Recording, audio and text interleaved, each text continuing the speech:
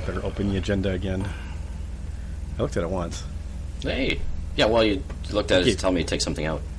I gave you feedback. You asked for feedback, right? I did, yeah. I always want feedback. I mean, it's not my podcast. It's our podcast. Exactly. Yeah, it looks great. Okay. We're going to do stuff with things. So we're going to do mortars before the half? Yeah, I don't think our hobby's going to take up a crap ton.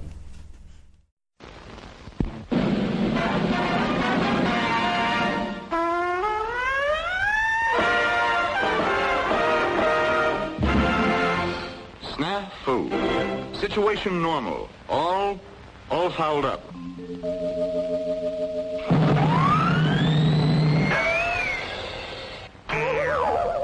This is Snafu.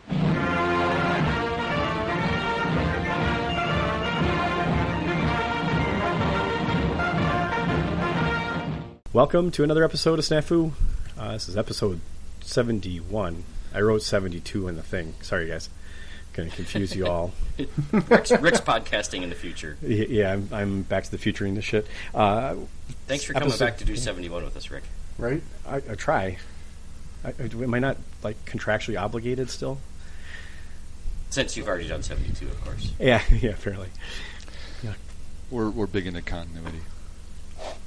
I'll mess it up. The only person that's going to see this is Pat, so sorry, Pat. I screwed it up. Yeah. You'll see 272s at some point. My bad. The title will still work. Yeah. Welcome to 71, your TO episode. I think this is an episode that a lot of people are waiting for. Or we're asking questions about. At least 2 or 3. So the rest of you get just to piggyback with that. I mean, I certainly needed a timeout. Is that what we're talking about, right? Yes. Yes. We're talking about discipline and bolt action. Which is part of being a tournament organizer, I suppose. There is, yeah. It's a little bit of... Hopefully there isn't, but there sometimes is. I feel like we've been getting this question a lot. And I feel like... Or forms thereof. Yeah, over the years, not necessarily like in the last 6 months, but like since the beginning of this, we've gotten questions about it. So we're going to give you lots of stuff. We're going to talk about mortars, because we talked about snipers last week.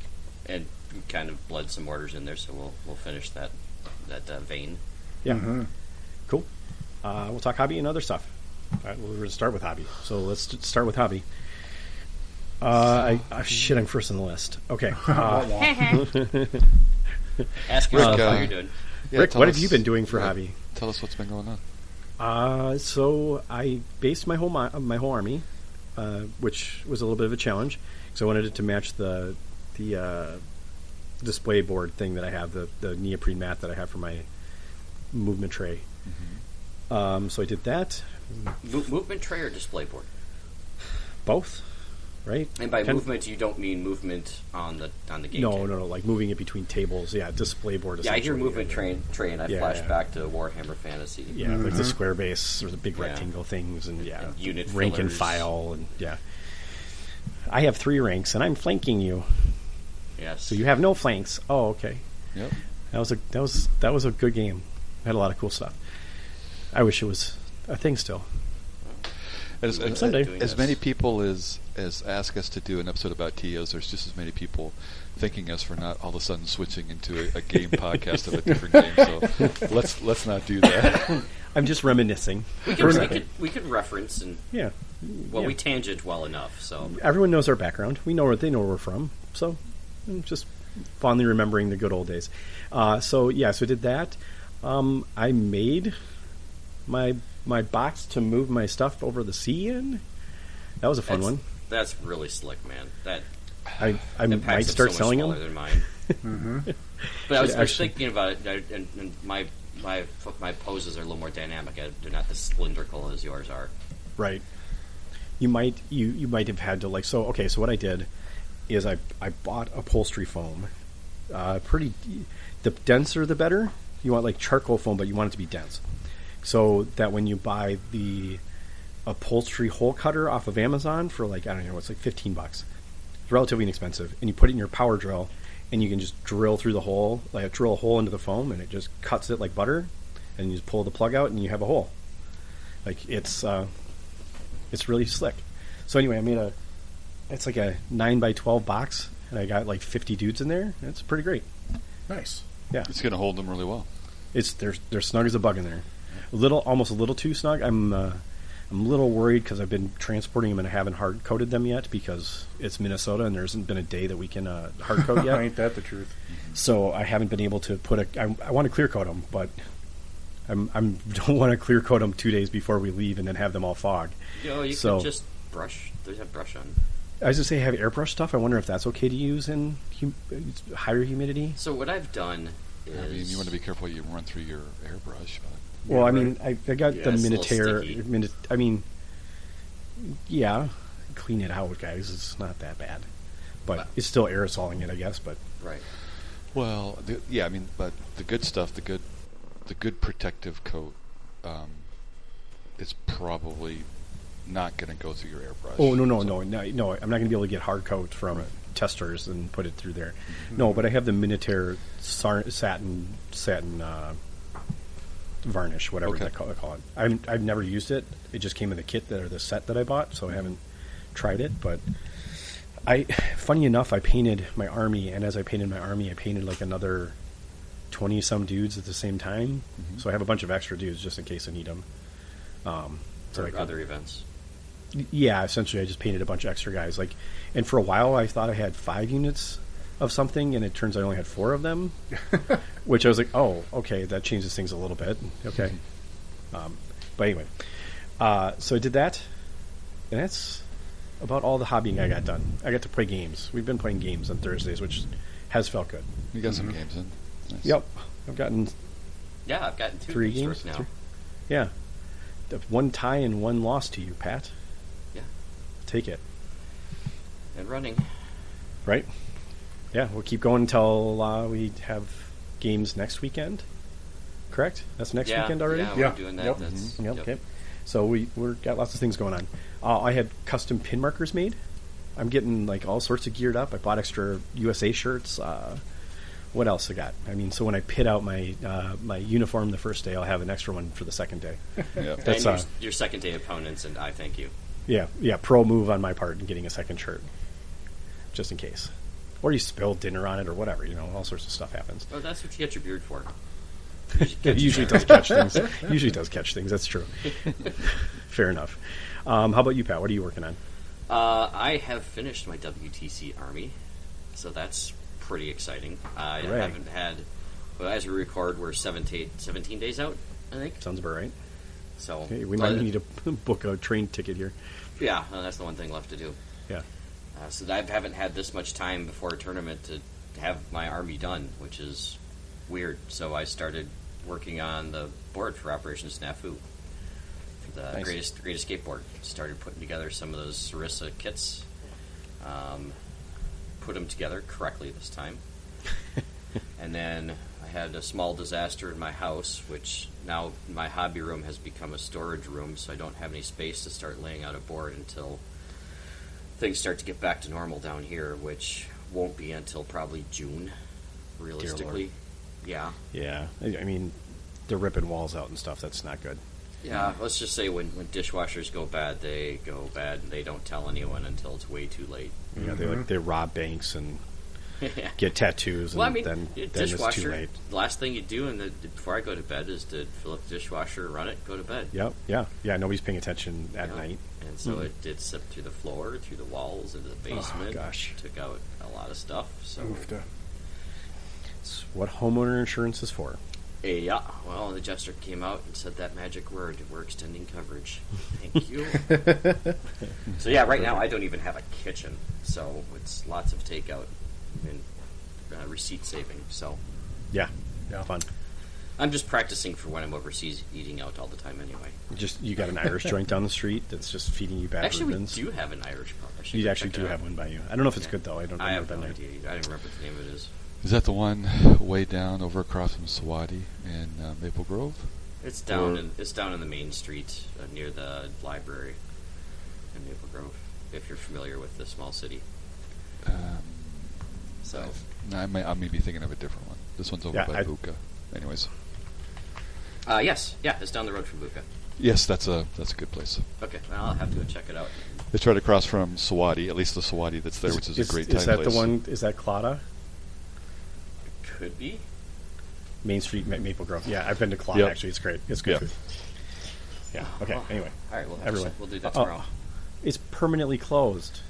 I will not do that I tomorrow. haven't been there in a Yeah. while, so Well, there we go. That was quite the story arc there. We're like, oh, yeah, that place. Oh, shit, it's closed. Well, never Sorry. mind. Okay, well, so there goes that. Nobody ate there, that's a problem. Okay, anyway. Could have been. So, yeah, what else? What else hobby-wise is it working on? There was something, but it slips my mind. So obviously, it is really important. So, Well, you got replacement models for 3D printed stuff that you had, yep. which is you based them and everything looks great. You know, if I had had a resin print of that model, I would have taken that and then the metal dudes and put them in there because the metal model itself is kind of like, meh. Oh. But my 3D print, you could see the layers and stuff on it, so I didn't like that. Yeah, I have a difficult time with some of the Warlord metal models because it's like stuff doesn't quite fit the way it's supposed to. You got to glue stuff most of them. Yeah. I mean, Well, you got to shave stuff down. I've had to shave parts of it off because it doesn't actually fit the way they intended to. But yeah, weird and stuff like that.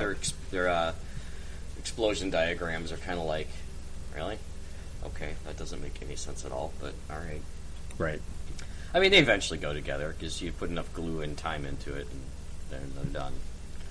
So That usually works. yep. I get exhausted and I just use Accelerator because I can't wait that long. I'm impatient. I don't have any accelerator, and I found that actually makes it more brittle long term. It does. Oh, for sure does. I end up gluing shit back together multiple times Yeah. and use Accelerator, but it doesn't take as long in the moment, Pat. Well, there's that. Long-term consequences for short-term gains, That's the American way. right? And I'm probably getting cancer from it or some shit too because that stuff stinks like hell. Only in California. Okay. right. I'm not in California. I'm good then. Okay. Right, yeah, Sweet. you're not in California, so you're fine. Although I have gotten super glue on my finger and used it. Don't do that. Holy hell, it hurts. It gets hot. It Yes. burns the shit out of your hand. It's not great. That is very painful. Not a fun experience. Don't do that. So then- Hobby tip of the week. And then I'm looking forward to the whatever the next project is. So I think it'll be a lot of work into this board. I got some of it's supposed to be like the barbed wire fence from Sarissa, and Sure. you can download this. That basically you're supposed to print it on like a clear sheet of plastic or whatever, like like that, like overhead transparency. If you remember those things. Yep. You're supposed That to be able to exists print still? them on these. The paper does because it Okay. has other uses. I don't remember what they are off the top of my head, but so you're supposed to be able to download that and print it. And I didn't do it at the time of purchase because I couldn't think of it or whatever. I was too busy realizing how much I was spending, and it was probably only half of what I needed. And so I went to try and just download that and check out with the $0 amount, and it just hung up. It didn't know what to do with that. So I guess I'll have to wait till I make another order to download that part and print them out. So I don't know. Even Warlord can handle a zero purchase checkout. So Yeah. Oh well. well, that's how you get the FAQ, and then they forever update you. Yeah, that's the worst. Never mind. That's not my favorite. That's thing. for another podcast, too. That's been a little bit of bait. See if anyone's going to take that. Oh, I got hooked. It's Yeah. deep in my cheek now. So that's what I got going. How about Jeff? Well, my army's done and been done for a bit, so that's good. I've mostly been working on peripherals and easier ways to transport it, so I 3D printed a couple, call them bases that'll hold heavier models securely in transport. Okay. And magnetized a few things up so a couple of my heavier models don't get bounced around as bad as they might. But other than that, just printing peripherals here and there, kind of being fancy with things I probably don't need, but I'm going to print anyway because I can. That because you can is the thing. That's like most of my stuff because I can. So when we finish that up, which it basically is now, I'm just test fitting it, making sure it all fits in the bag that it's going with me on the airplane, so I don't have to worry about not having something I need. And other than that, I've been working in my 3D printing software to work on a couple tables for the future, but they're going to wait till we get back from this trip. Yeah. Just, my work's been busy, so my brain power, I only have so much to devote to hobbying right now, which is unusual, but it's just the way it is. So, cracking through what I can, and we'll leave the rest to later. Hey, it's good to be busy because then you can have those nice lulls where you don't have to worry about anything. Bingo. Yep. So that's about all I've been doing. Brennan, how about you, Dale? Let's see. Finished building the army, putting it together, primed it, and now I'm painting it. And so I have a game tomorrow. Probably won't finish it, painting it before then, but we'll see.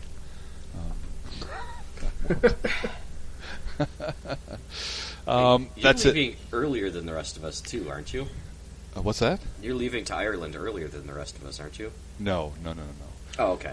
I'm not. I'm staying later than most Oh. of you. Although I think Jeff actually is going to be a little bit later than I am on the way back. But Yeah, we'll be pretty late on the way back. But yeah, I think we're a week. We come back a week afterwards. But Okay. and then I'm working on 3 questions for the WTC Captain's Chat. So probably I think I will actually post them tomorrow, so that they're out into the chat prior to official release of the lists. Which should be just a couple days, right? Yeah, I'm expecting them 2 weeks before the event. So, Okay. and then, and I'm holding off on these questions because, I mean, we've had some rulings that caught me by surprise. And probably I'm probably not the I'm probably not the only one who was caught off guard by some of these things, and it's not a matter of whether I felt like they were good or bad rulings. As a matter of fact, one of the last things that we came through on the chat was that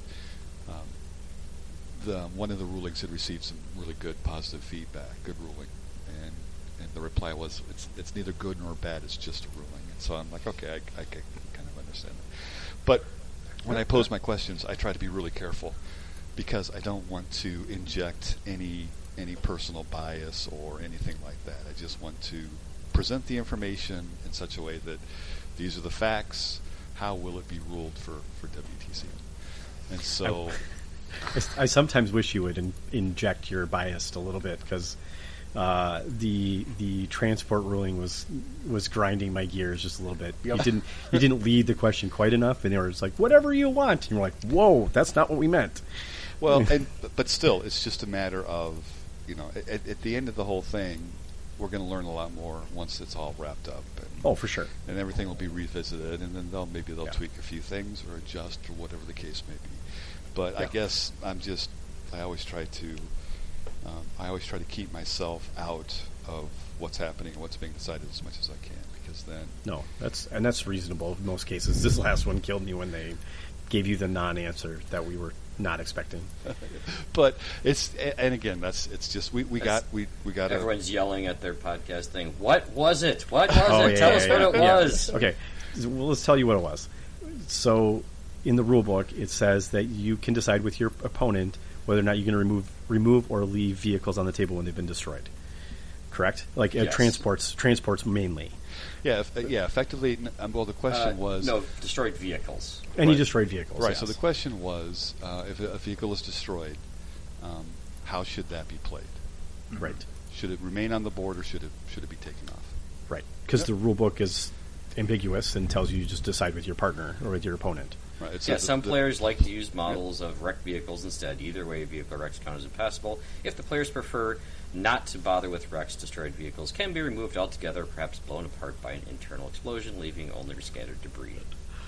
Yeah. Or they so, probably say debris.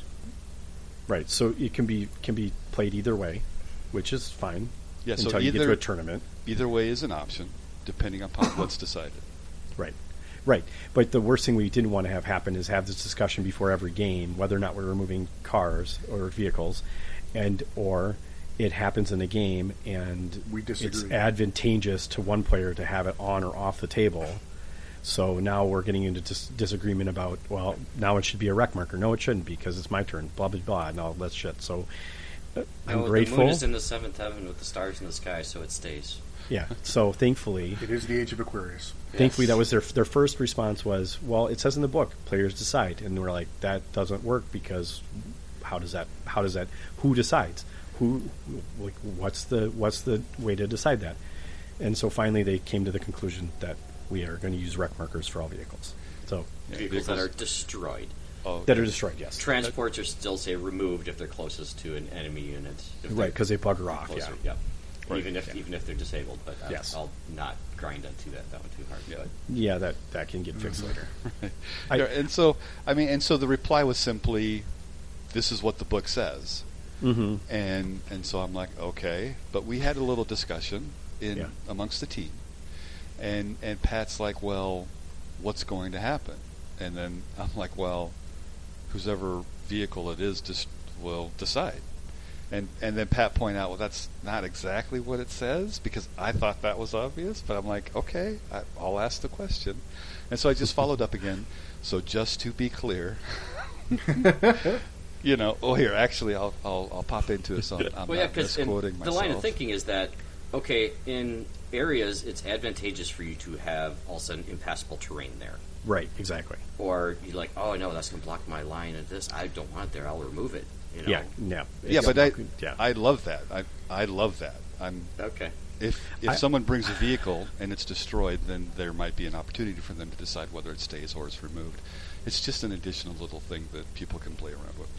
In any event, I just said, just to nail this down, of the two players, attacker, defender, does the attacker or defender decide what happens to the wrecked vehicle? Right. So if there's not an agreement, who decides? Right. And then the reply simply was, neither decides what to do, the wreck remains. Period. So the wreck will always remain at the WTC. Yeah. Okay. So, The wreck stands alone. and I'm like, what you just quote, and I'm thinking, because I didn't. That's the ruling. That's fine. Now we know, and we'll all play it the same. It's totally, it's perfectly fine. It's just like, okay. Well, right, because you opened a can of worms, right? You're like, here's a scenario where now it matters what happens, and that becomes a problem in a competitive field when the book isn't necessarily, that is not its intention of being competitive, is whether or not to take it off to be advantageous. Well, I disagree. I actually think the rule set is meant to be competitive. No, I'm not saying the rule set. I'm saying Okay. this particular rule, because Sure. if you don't want to be bothered with a wreck marker, that does not say competitive to me. That just says I can't be bothered doing this. Like it seems Well, silly. I guess I understand that. To me, that could be a competitive choice, because if you play with a lot of vehicles and you like to run an advancing line of impassable terrain, possibly, or something like that, then If pulling one off could be advantageous if you're going to move up Right. through the gap or whatever the case may be. I mean, it's just the way they worded it makes it feel not competitive, because if it said you may or may not have a rec marker at your discretion, whatever, how you want to say that, Right. not if you don't want to bother with a rec marker, don't put it out there. Like that's not saying this is a competitive choice. This is a if you don't want to bother type shit. I still feel like we suffer within the rules from having like a beer and pretzels genealogy. Yes, for right? sure. So a lot of that stuff just kind of gets wrapped forward, and why these questions are so important is still to this day I've got so many older editions of other games that are similar or previous incarnations of bolt action. Those rules always kind of pop up. Oh no, wait, this is how it's played. Well, no, that's how it was played however many editions ago. It's just I can't keep my rules straight. So in any event, I've got a couple of questions that it's all about charging. And in particular, which rules apply specifically to the two closest models when you're looking to complete that assault. And so specifically, the rough ground question, because we've gone through in a previous podcast about what are the steps for charging or assaulting. And we had made a note that, even if you're within 8 inches through open ground of the two closest models, if any part of your charging unit is in rough ground, you're limited to 6 inches, and that would be a failed charge. Yep. And so we got a little bit of pushback on that as far as a different interpretation. So I just wanted to get that one out there to make sure that was clear to everyone at the WTC, so that we knew how that would be played, because I definitely assume there's going to be rough ground on all of the tables that we're playing on the WTC. Just Sure hope because so. we're very positive on how a rule is played, turns out that that may not be how somebody else thinks the particular rule is played. Right, and so we just want to make sure that that's 100% clear. And then while we were discussing that and the best way to kind of present that to the captain's chat, I was also thinking about, well, how do you determine what's in cover and what's not in cover? Is it just based off of the closest models or the units and things like that? So I just wanted to make sure that, and again, to us, this is really straightforward and obvious in the book, but we're stuck in our own bias and reading interpretations and stuff like that. So, so I don't think there's going to be any controversy, but I just don't want to take any chances because it's like, what do you mean errata isn't included? If it specifically says it counts as being in the rule book. That's what the word errata means. Yeah, so, like I said, so I'll probably get those posted tomorrow before I go to play my game. So, yeah, it should be a good time. I don't think there's going to be any controversy, but I didn't think there would be previous to that either. So. Great. Yeah, that's the thing. Yeah. Thanks for doing that, Dale. Yeah, no worries. I appreciate it. It's pretty enjoyable, but yeah, and heads up, once they release the lists, we'll be spending as much time as humanly possible that you guys are available going through and handicapping everything and planning all of that. So be ready for that. Ever vigilant, yes. It'll be fun. I'm excited about that part of Mandatory it. fun. It'll be fun. It'll be a good time. Fun will be had, or we'll take off your head of one of your models that you then have to put back together. Good luck with that. Mine are all metal, buddy. I got clippers. Sure. Right? You bringing them with? You gonna get those on the bus? Good luck with that. Or not on the bus, Jesus. Put them in your Plane? check bag. Airbus. That's Airbus. That's what I meant. You can check bag that. Yeah, that's fair. It's the Magic School Bus, baby. Ooh. I wish you could Miss Frizzle could blink her eyes and would be in Europe instead of having to ride on a 7-hour plane ride on top of having 3 or 4 hour layovers and other crazy crap. Yeah. It'll all be worth it. It'll be fun. No, it'll be great. It'll be a good time. Better be here. I blame each and every one of you. I'll blame you too, Pat, so don't worry. Thanks. There's about 4 hours earlier this week that there was a possibility I was going to end up playing for a different team. So thankfully that didn't work out because we had someone step up and fill in the spot that opened up. So thanks to Ryan for that. Yeah. Yeah. That was a huge deal. Clutch. Yeah. Right. I'm grateful that he had the opportunity to make it work. I think he's a little bit sad that his wife isn't coming with him, but it's okay. There's a bunch of us, Sam's wives too. You guys will find a way to make him not feel so bad about that, I'm sure. I think it's called whiskey. At least we got at least one whiskey tasting to go through. So who knows? Anyway, all right. Thanks for Dale's hobby update on that. That was pretty in depth. Yeah. I don't often do anything for hobby, so. But the funny thing is, we talked a lot about a lot of stuff, and then we talked very little about you making and painting models. Well, the hobby isn't just. I mean, No, we often that's do. true. It isn't just that. Sometimes the hobby is planning a game, or think of all that time that Jeff spent hobby doing the campaign for us when we were first playing, and so. Right. Yeah. Not wrong. There's a lot there. So there's a lot. No, and I don't actually. Mine wasn't even painting models either. So yeah, a lot of other stuff. Anyway, all right. Oh, and I should call out because I said I had pin markers made. Alan at GC Mini is the one that made them for us. He was able to knock those out real quick for me, which was great. Yeah, thanks, Alan. Yeah, he was he's very super very fast accommodating. turnaround. Yeah, dude's awesome. Very accommodating, very easy to work with. I was able to give him my Illustrator file, and he was able to do his thing to it and made it laser cuttable, and bought special acrylic for me because I wanted different color acrylics than he had available. He was very accommodating, and he had it done in like 5 days, which was unnecessary, but whatever. Like, I was like, okay, thanks for getting them to me. I didn't know they were going to be that awesome. quick. Super sweet. Yeah, which was funny because I think I reached out to his street guy too to see if he would do his dial markers for us, and I never heard squat from him. So I was like, okay, I will go to Plan B.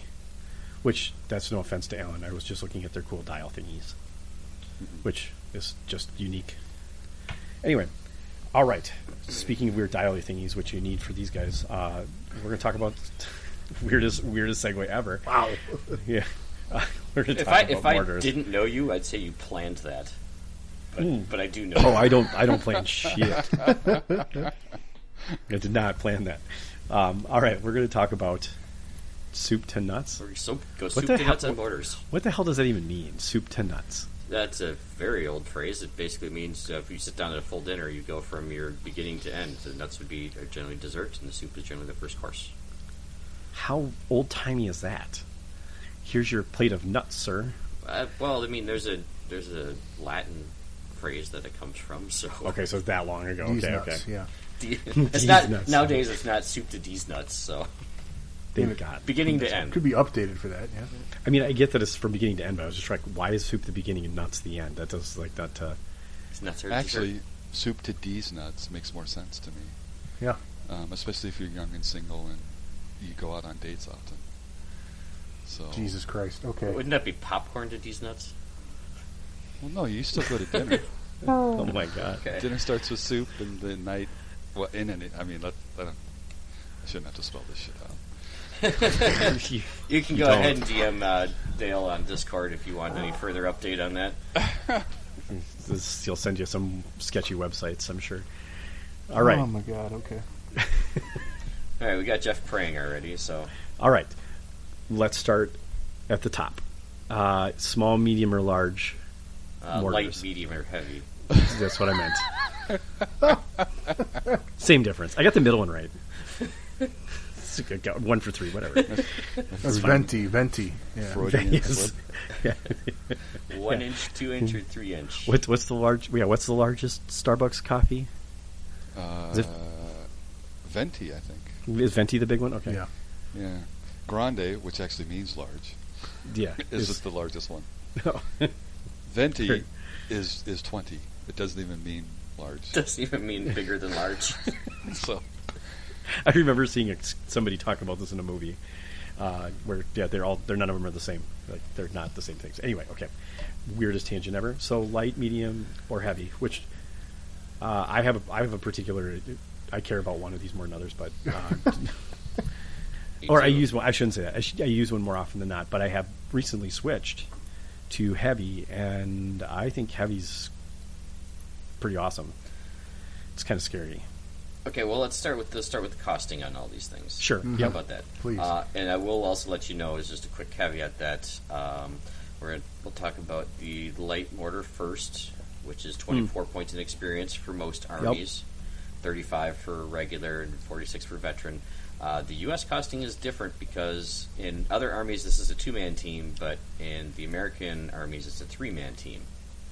the light is a 3-man. Is light it, is is a it three-man all, team. is always? Unless it's airborne. I was going to say there was an option that made it not. Then that's the 2 paratrooper version at veteran for 46. Otherwise, And they're US still runs 28, 40, and 52. Right, and it's stubborn then too, right? Paratrooper veterans are in fact stubborn. Yes. Yeah, I would say this. The mortar is too, though. Yeah. Cool. Okay, so that's the small one. That's the light one. Excuse my language. Well, yeah. Did you go through what they were for an inexperienced, regular, and Yes. veteran? Okay. Yep. Yes. 1 inch pipe weight. Yep. D2 And pins. light. probably the Yeah. most important thing about the most important distinction for the light is they don't get a spotter. Yep. They do not have the fixed keyword. We'll say. Yep. Right, Meaning so they they can can move fire, and yeah. then fire. So even if they're in the first wave, they can come on and still fire a shot. They go 12 to 24 inches. Got a shorter range. Yeah, that's the max range is 24. Minimum range is 12.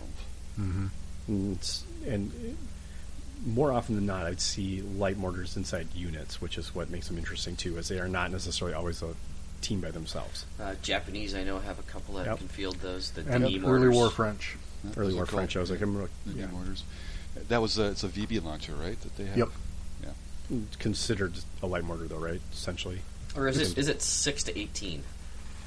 The VB launcher is 6 to Always shorter. 18. Yeah, Yeah. shorter. Yep. Shorter min, Okay. shorter max. Correct. Which if It you're tightens playing up the around range that, by 6 inches, yes. Yeah, if you're playing around with that range, you've got some other issues developing too. Was Yeah, it, the light mortar's not doing it for you. yeah, was it the VB launcher like 5-point upgrade? 20. Was it a 20-point upgrade full HF? Do you recall? I believe it is, yes. Okay. It's, All right. It was not as cheap as you would expect it to be, for Okay. sure. Well, I mean, Like it's a light mortar. Yeah, Yeah, the Japanese D mortars I think are in the same. I think so as well. Yeah. Yep. Mm-hmm. Okay. Question about it, since we talked about it moving. if it moves but the unit doesn't move, it still has to rearrange in, correct? It doesn't get to... It doesn't... Right, well, the indirect fire is if the mover and the target are stationary. Right. So light mortar has a little bit disadvantage in that if it wants to hit something, sometimes it might want to sit still. When it comes to ranging in, it's at a disadvantage. Yeah. Yeah, correct. Right, when that, like I said, it's the only one that can come on the board in the first wave and still also fire. Mm-hmm. Yeah. So, yeah. Not many Well- things in targeting range at that point, though, potentially. I mean, you're talking. It's the light mortar has a maximum range of 24. So if you move 6 inches forward, whatever you're shooting at would have to have advanced or advanced Forward deployed. Forward deployed. So there is a little bit of mitigation in that regard. It's just as far as that first wave goes. There could be other reasons why you're moving throughout the game that would be advantageous for them. Well, if you're deployed and then you want to make a move to another position, you can still fire and you're still ranging in the 6 as well. Yep. Or you've destroyed the previous target, now you can move over towards another target and you're still ranging in a 6 anyway. It gives you some flexibility. Yeah. Or if they've moved too close, you can go backwards because they're within your 12-inch range. Correct. Yep. So I mean that's light mortars. They're pretty nice. Again, they don't get spotters, but I don't think that's the end of the world. I think they have they're a different tool in the toolbox. Different Yep. role. Yeah. So, and then as we were talking about the medium and the heavy mortar, which as long as they are not inexperienced, they can take advantage of a spotter. Notice I said take advantage of. Inexperienced can still take them in their list, but they can't use them as spotters. So if you want to do some forward deploying shenanigans, you can still take them, but they are of no use to inexperienced. A quick note on spotters. I was actually wanting. So if we look at.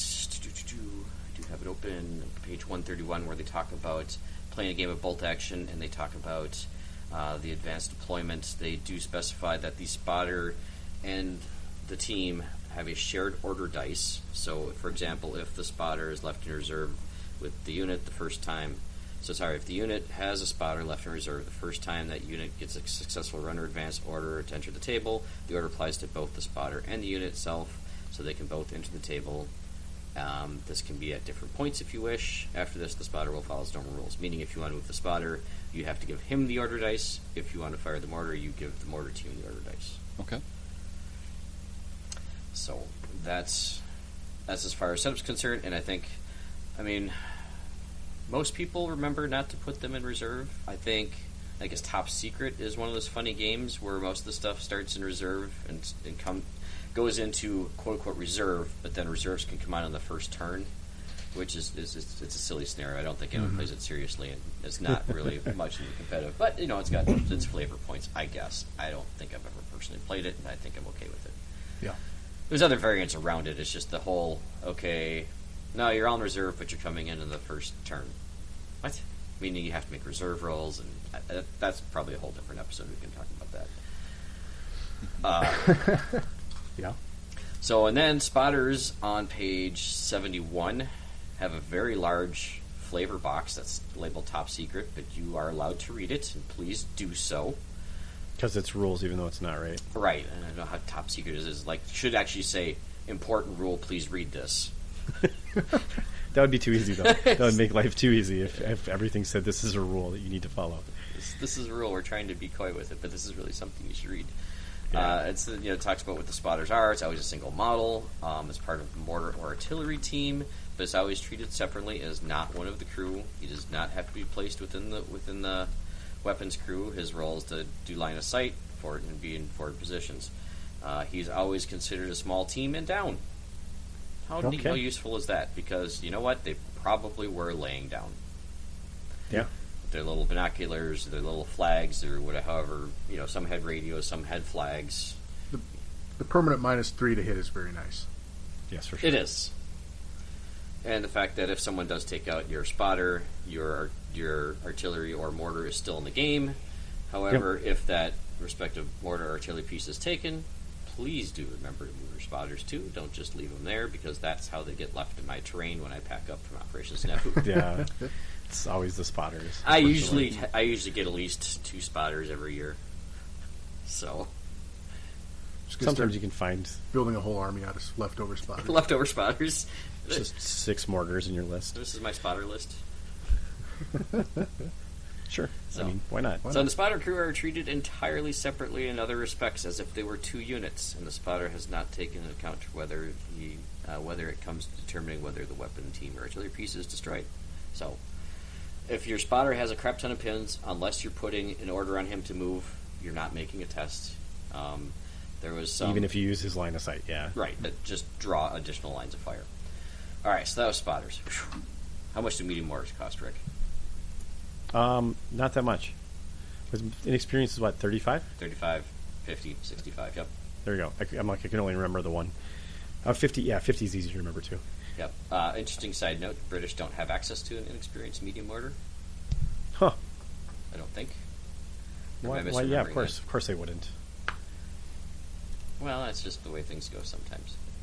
I think that's what There's it is. that. Oh, maybe they do. Maybe I'm thinking of something different. It's entirely possible. I've been looking at so many armies in the last 3 weeks. Yeah, they do. Okay. There's somebody else that didn't have access to an inexperienced mortar. I forget who it is now, if it wasn't the British. But someone doesn't. Someone just starts them at 50, starts them at medium. I know it's probably not partisans. The partisans have a weird mortar list too. I can't remember what it is. I think they're probably inexperienced and regular. They probably don't have veteran or something yeah, like that. I think that might be right. We can't be bothered to look at all these things, though. There's a lot of stuff. Yeah, I mean, well, and it's like most of them are the same. So like, there's one weird outlier, and you're like, Which one was army that? had that? Yeah. Yeah. Like, unless you have all the Somebody's books in front of screaming you, the you answer never- right now. Who's the odd duck out here? Yeah, everyone's got a little slightly different list. So make sure you refer to your army book when you're making your list, even if you think you have something you may not that we talk about here, because that's how it works. Anyway, Right? yeah, So medium mortar is, of course, a 2-inch HE. yep. It can only fire indirect, and it's 12 to 60. 60? Is it 60? Yeah, 60. Yeah. 60, yeah. Not quite corner to corner, but it gets you pretty close. Yeah, it's a remarkable number of times you go, huh, wow, I'm at 65 inches. I guess I missed that. I don't think I've ever had that. Oh, yeah, when you're trying to go, like Dale said, corner to corner to corner, take out their yeah. multi-launcher. I guess let's talk about that, because I don't often deploy my mortars In a corner. In a corner, yeah. I've never found it to be very useful to have such limited range. So somewhere in the middle usually makes more sense. Yeah. If- Well, if I have a good spot for it. Think of it this way. But how? I mean, in your In a given list. right. In a given list, As I mean, I often would as I still... Right, Yeah, but, right, but yeah, typically, if you're only running with a single mortar, you're not necessarily going to dump it into a corner. You're more going to put it centrally, depending upon lines of fire and stuff Yep, like that. yep. But if you do happen to have two or more, then you're looking possibly to spread them apart because you don't want them close together. Yeah, you don't want them getting Right. both taken out at the same time. Then that's for where sure. you might end up having to go corner to corner. If you lose one early, you find yourself just on the wrong side of the board. But I mean, obviously, all of this is very dependent on the terrain as well. it but, is, yeah. I mean, I just find that limiting your range to being only like 2/3 of the board usually isn't the correct choice to move, make yeah. if you could do. It depends if you're trying to hide your mortar from a sniper or not. There's that too, right? Snipers in some, yeah, you don't always want to get them snipered off for sure. Yep. True. It hurts a little bit, but it's really fun when you do it to somebody else. Jesus. That's the story of everyone's life. right? Right? That's the liver died. Did I get the 6 or did I get the 1? It is definitely a sword that cuts one way. Right. Yeah. Just it depends on whose sword gets there first. So that's how snipers work, though. Yeah, that's why we talked about it last time. Right? We had lots of fun. Okay. Yeah. So that's the medium. I mean, that's it's what it is. I think it's really common. A lot of people take them. They're a little easier to take at regular. Yeah, than getting that 50 spotter points is in there. okay. And I think if you are taking them at regular, you should take them with a spotter. If you take them at veteran, I'm really wondering what the rest of your list looks like. Yeah, right. But I don't think I've seen many veteran medium mortars. I've seen veteran light, but I've never seen I don't Veteran know light that I've makes ever- sense. Yeah. Veteran medium, I don't think I've ever seen either. I commend people when they take medium regulars too, because we'll get to that in a minute. But Sure. Should we drift over heavies and then we can get to kind of what the yeah, mortars in did general? you mention it was a 2-inch template? Yes, I did. Okay, Yes. I missed that in there somewhere. Yep. Okay. You're always drowning me out, Rick. I get that. It's a little more pie than the 1 inch. So Yes, that's usually how it works. More pie. It's actually a substantial increase in volume. It is. That's more than double, right? Yes, it is. Yes, it is. 7.4. This, for those that are wondering, when you're looking at pizzas, buying the largest pizza is almost always the economic choice. Just so you're aware. If you're trying to eat the most pizza for your dollar. Yes, yeah, because like you just patched, the wider the circumference, the more volume by a lot. If you're a Diameter. crust fan and you find yourself having too much pizza left over, you're just throwing away. Buy a smaller pizza. Yeah, there's that. If you can't eat all your pizza, then don't order such a big pizza. But I have no problem eating the leftovers. They make great breakfast. That's going to catch up to you, man. Oh, I mean, everything I do catches up to me eventually. It's rough. The last half of the 40s, man. You can't get away with that shit anymore. Now, to be fair, I mean, I lift a ton every day. Two, I don't do it very often. There's not often pizza in our house. What do you lift a ton of every day? Children. Oh, okay. And they get heavier with age too. That's the unfortunate part. And with pizza orders. And with pizza orders, they get heavier too, for sure. That's the goal with kids, though. You want to get them heavier. It's true. You got to get them to eat food. Any food is food for kids. Especially if it's macaroni and cheese or peanut butter and jelly. I don't care if it catches up with them in their 40s. I need them to eat. I need them to grow now. So heavy mortars, speaking of heavy. Yeah, there we go. Nice segue. Thank you. Inexperienced at 46, regular at 65, veteran at 84. They can also have a spotter, 10 points across the board. And this is fairly typical for all armies that have access to a heavy mortar, because not all armies do. Right. No. Oh, that's what it is. The British do not have a heavy mortar. They only have light and medium. That's what it was. Oh, no, they do have a heavy. Who was I thinking of that doesn't have a heavy mortar? French? Romanians? French? You're betting zeros here. I am. Yeah, I know. I had been so long since I played British. Romanians have heavy. I'm like, Well, the French don't. I can tell you that right off the top. Japanese have like a super heavy. No, yeah, they do. That thing's a beast. We don't want to mention that. We don't talk about Bruno. That's what I'd call it if I had one. Bruno the Spigot. Exactly. And they just tell my opponents we don't talk about Bruno when I'm lighting his ass on fire. So the heavy mortar is a 3-inch template, and that's another almost almost a 32% increase in size. Just math is fun that way. Just mathing off my head. Quite good. Head there. I see ads for that all the time on the internet. Make it 32% larger. I what? Sorry. Yeah, they just want you to go to heavy. Yeah, exactly. Just go to a heavy, you'll be fine. You just put one more dude on the crew, it'll help. That seems, it's just an extra guy, right? Yep, it's 4 guys. Yep, that fourth guy's the fluffer. And then they go 12 to 72. Jesus. It almost got through, Dale. It almost got through. Oh, no. This was all planned, right, guys? I plan everything. Yeah. Just other plans that you weren't aware of, something like that? Isn't that the quote? There's no such thing as coincidence, just plans other people didn't tell you about. There you go. Yeah, There you go. sounds right. Sorry, I'm channeling Jeff this evening. I don't know. Yeah, boy, you're on fire. So it's a 1.5% increase. Or sorry, 1.5 times. So you're increasing another 50% when you go from 2 to 3 inch. Nice. It's going to get a lot more guys. You can usually hit you usually get about 6 men under that. Which makes sense because I think at 3 inch you can usually get about 4 guys if they've spaced up nicely for you. If they've really crowded together and hugged them all base to base, you can get more. Remember, you just have to touch a guy. Yep. You ain't got to cover, you just got to touch. Yeah, Yep. and touch any part of his base. For the infantry, they do specify any part of the base. Yeah, that 2-inch covers can cover quite a bit depending upon how packed up your target is. Mm-hmm. And the 3-inch again, it's just even. It's you can get whole units with the 3-inch.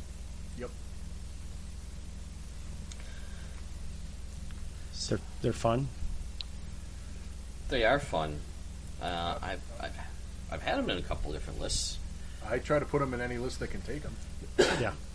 We're talking just mortars generically, right? Heavies heavy, in particular. heavy mortar. The I heavies, okay. usually, in my list, I will usually run them as inexperienced, just because they're already at that 46 points.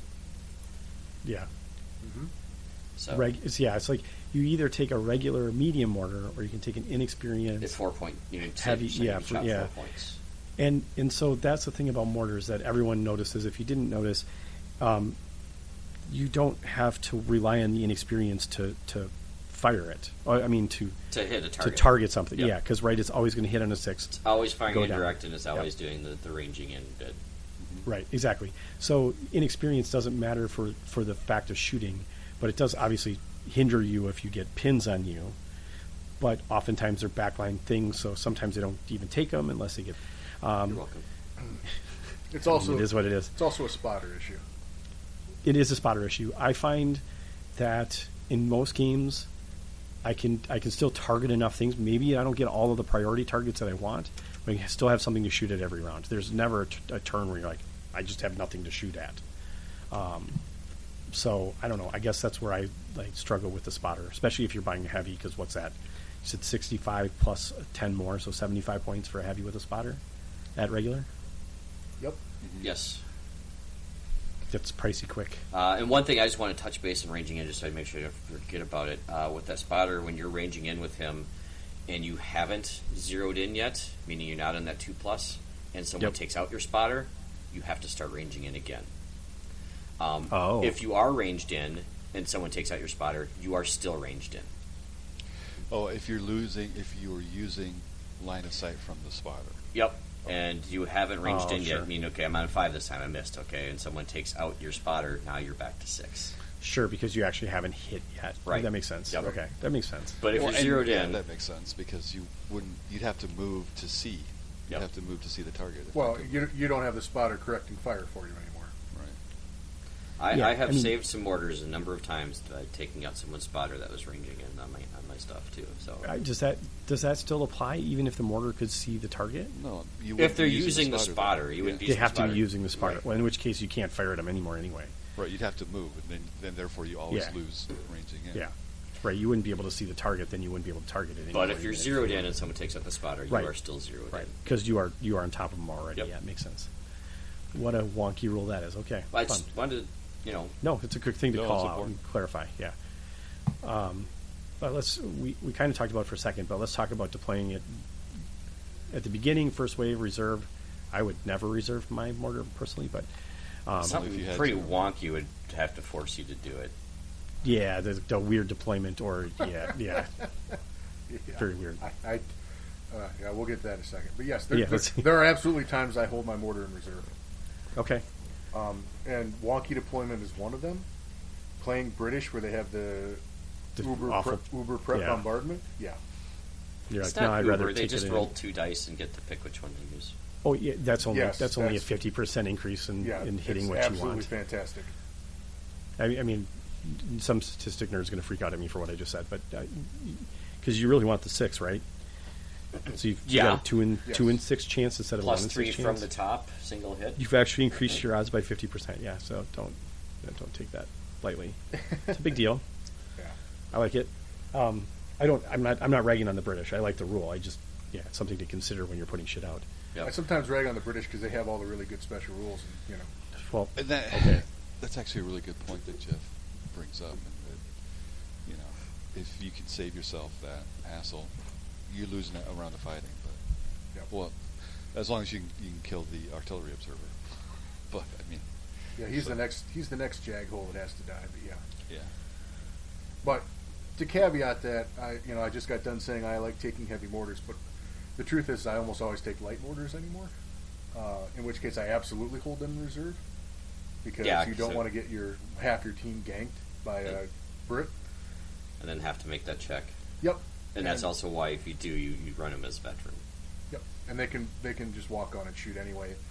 And we'll get to target selection in a second. My target selection is usually going to be in range when I bring a light mortar team on the board.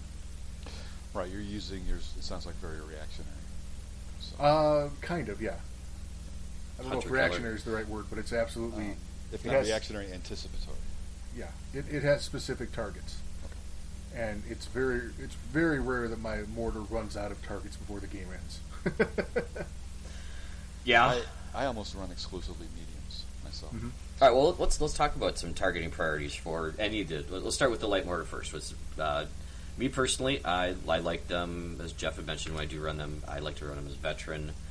And I'm targeting that sniper. I'm making that sniper rethink his decisions on life. Yep. Past that, if I can get to another team weapon, great. Or if there's someone that's just sitting too close to objective for too long, it's another way to start to make them rethink their life choices too. Mm-hmm. So those are my priorities for a light mortar. One thing I should also say with all of my mortars, with the exception, the light when hunting a sniper, activate him whenever you can activate him. The other mortars, I generally don't activate till later in the round.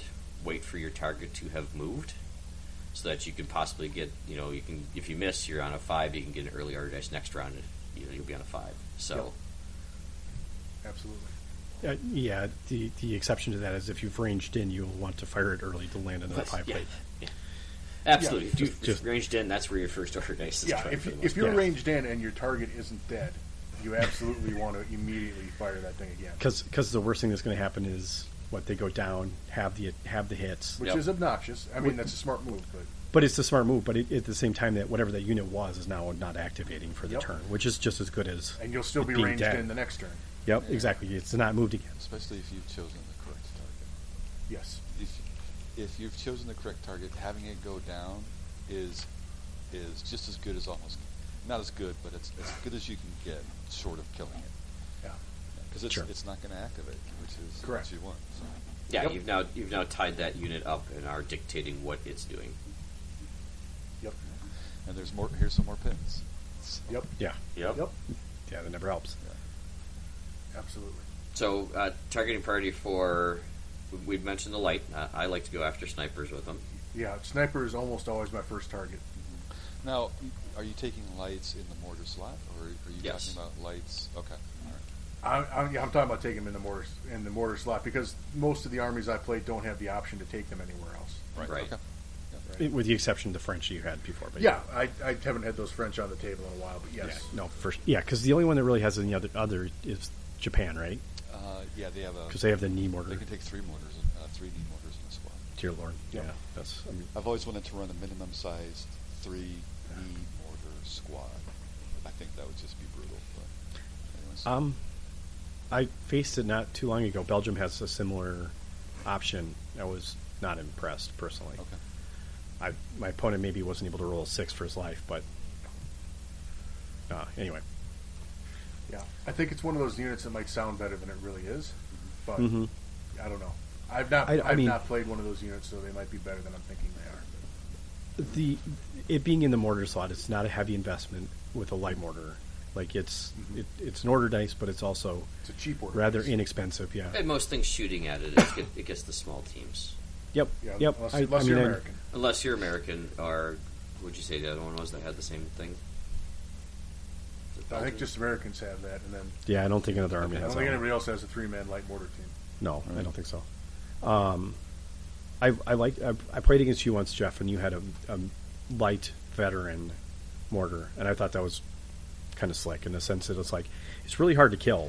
Yep. It's very survivable for being a 2-man squad because, Yes. like you said, it's hard to hit, and when you hit it, it's still hard to wound it. Yep. So it kind of can shrug off shots pretty well. Yeah. Yeah, which is kind of cool. And it being a veteran, if it gets a pin on it because the snipers hit it, it can just activate. It just doesn't care so much. You don't worry about rallying with 1 pin. Right. Yep. It's a decent counter to a veteran sniper. Yep. Cool. Yeah. Interesting. Should we talk about mediums then? Yep. Yeah. My preferred way to run them is mediums. Yeah. They're in that inexperienced. bang for the buck zone. Yep. Yeah, they are. They are. They're relatively inexpensive at inexperienced. I mean, even 50 points is really reasonable for what they do. I kind of like them at inexperienced just because I find that they don't get targeted very often, or if they do, it's the sniper and he kills it anyway, so it doesn't really matter how 35 points is less expensive than 50. Right. But I mean, Thank you, John Madden. I've always got complimentary snipers participating in the sniper war to kind of protect them. See episode 70. Which possibly increases their survivability. It does. And because I've got counter sniper already, my preferred targets are artillery or things that aren't going to move, period. Yep. Sure. Counter So- battery. Yep. And that 2-inch pie plate comes in handy when you're looking at artillery setup with, they're near the breech or within an inch of it or whatever the case may be. They have to be within 2 inches of the breech, and they have to be within 1 inch of another crew member. Right. So, but that's, for me, that's what I'm looking at there in that regards. So. Yep. Or that problematic veteran squad that's running around because I don't believe in luck, but that snafu die comes up for me pretty regularly in clutch situations to take out a big chunk of a veteran squad every now and then. So Yeah. that +2 pin on that 2-inch template can really put the hurt on those vets. Yep. It does hurt a lot, for sure. So yeah, I think we haven't mentioned that the 1 inch HE is a D2 pins. 2 inch and the 3 inch are both D3 pins when they hit. Yep. Now, if you find a 4 inch mortar, which they have, what would that be? So they got light, medium, heavy. They need to come up with a super heavy mortar, but I don't think that was in World War II. That wasn't really a thing, was it? No. Just a spigot. Well, the spigot, but that's a different animal all by itself. Yeah, for sure. I don't think they were used enough that it would be worth making rules for them. Let's go with that. Well, they had the one that was on the train. Well, that the should be an artillery piece. I mean, Yeah. the 88, I think, fires an indirect 4-inch HE, doesn't it? It's also No, an it's a- artillery piece. it's It's Right. 3 yeah. inch. It's 3 inch. Right. I think they got to the point where anything bigger than a heavy is probably needs a chassis of some sort anyway, so they just went to artillery at that point. Yeah. Or that makes sense. vehicles, because you can't Yeah. not talk about the Sturm Tiger with its big ass 380, I think, millimeter Yeah.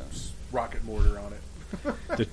Because Yeah. from the standpoint of something being classified as a mortar, isn't that like a crew carried weapon Yes. for it to be a mortar? Okay. Let's leave it at that for simplicity's sake. Yes. Okay. In the game There's of some- in the game of bolt action, yes. Yeah. There's more definitions that only matter to rivet counters. It's not really important for the game. What was the other one I heard? Rivet counters and seam sniffers. Seam sniffers. That What is sounds that sounds dirty. that sounds way dirtier. Yeah. Sounds like Yeah. just like Civil War stuff didn't have like rivets. Rivets. Oh, So they call them seam sniffers, I guess. That's See, awful. I thought that'd be the sign in New Orleans. Watch out for pickpockets, loose women, and seam sniffers. I heard that in Sounds of Battle, and I about fell out of my chair laughing.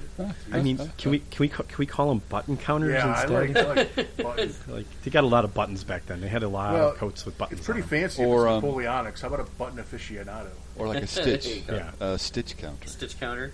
Stitch count. Yeah. Yeah. Yeah, seam sniffer just sounds Yeah. inappropriate. There's something It's else going on hysterical. there. It'd be like It's a different instead podcast. of rivet counters or exhaust huffers or something. Like it sounds weird. Like, Exhaust huffer should be the steam pump. Exhaust huffer. yeah, there you go. They're the God. Gaslands guys, or the exhaust huffers. Esau Paul has now seen 3 of the 9 remaining Resist- tigers. yeah. I could see him fire this baby up. Yeah. Get behind it. And See him walk trying to climb huffing. into it.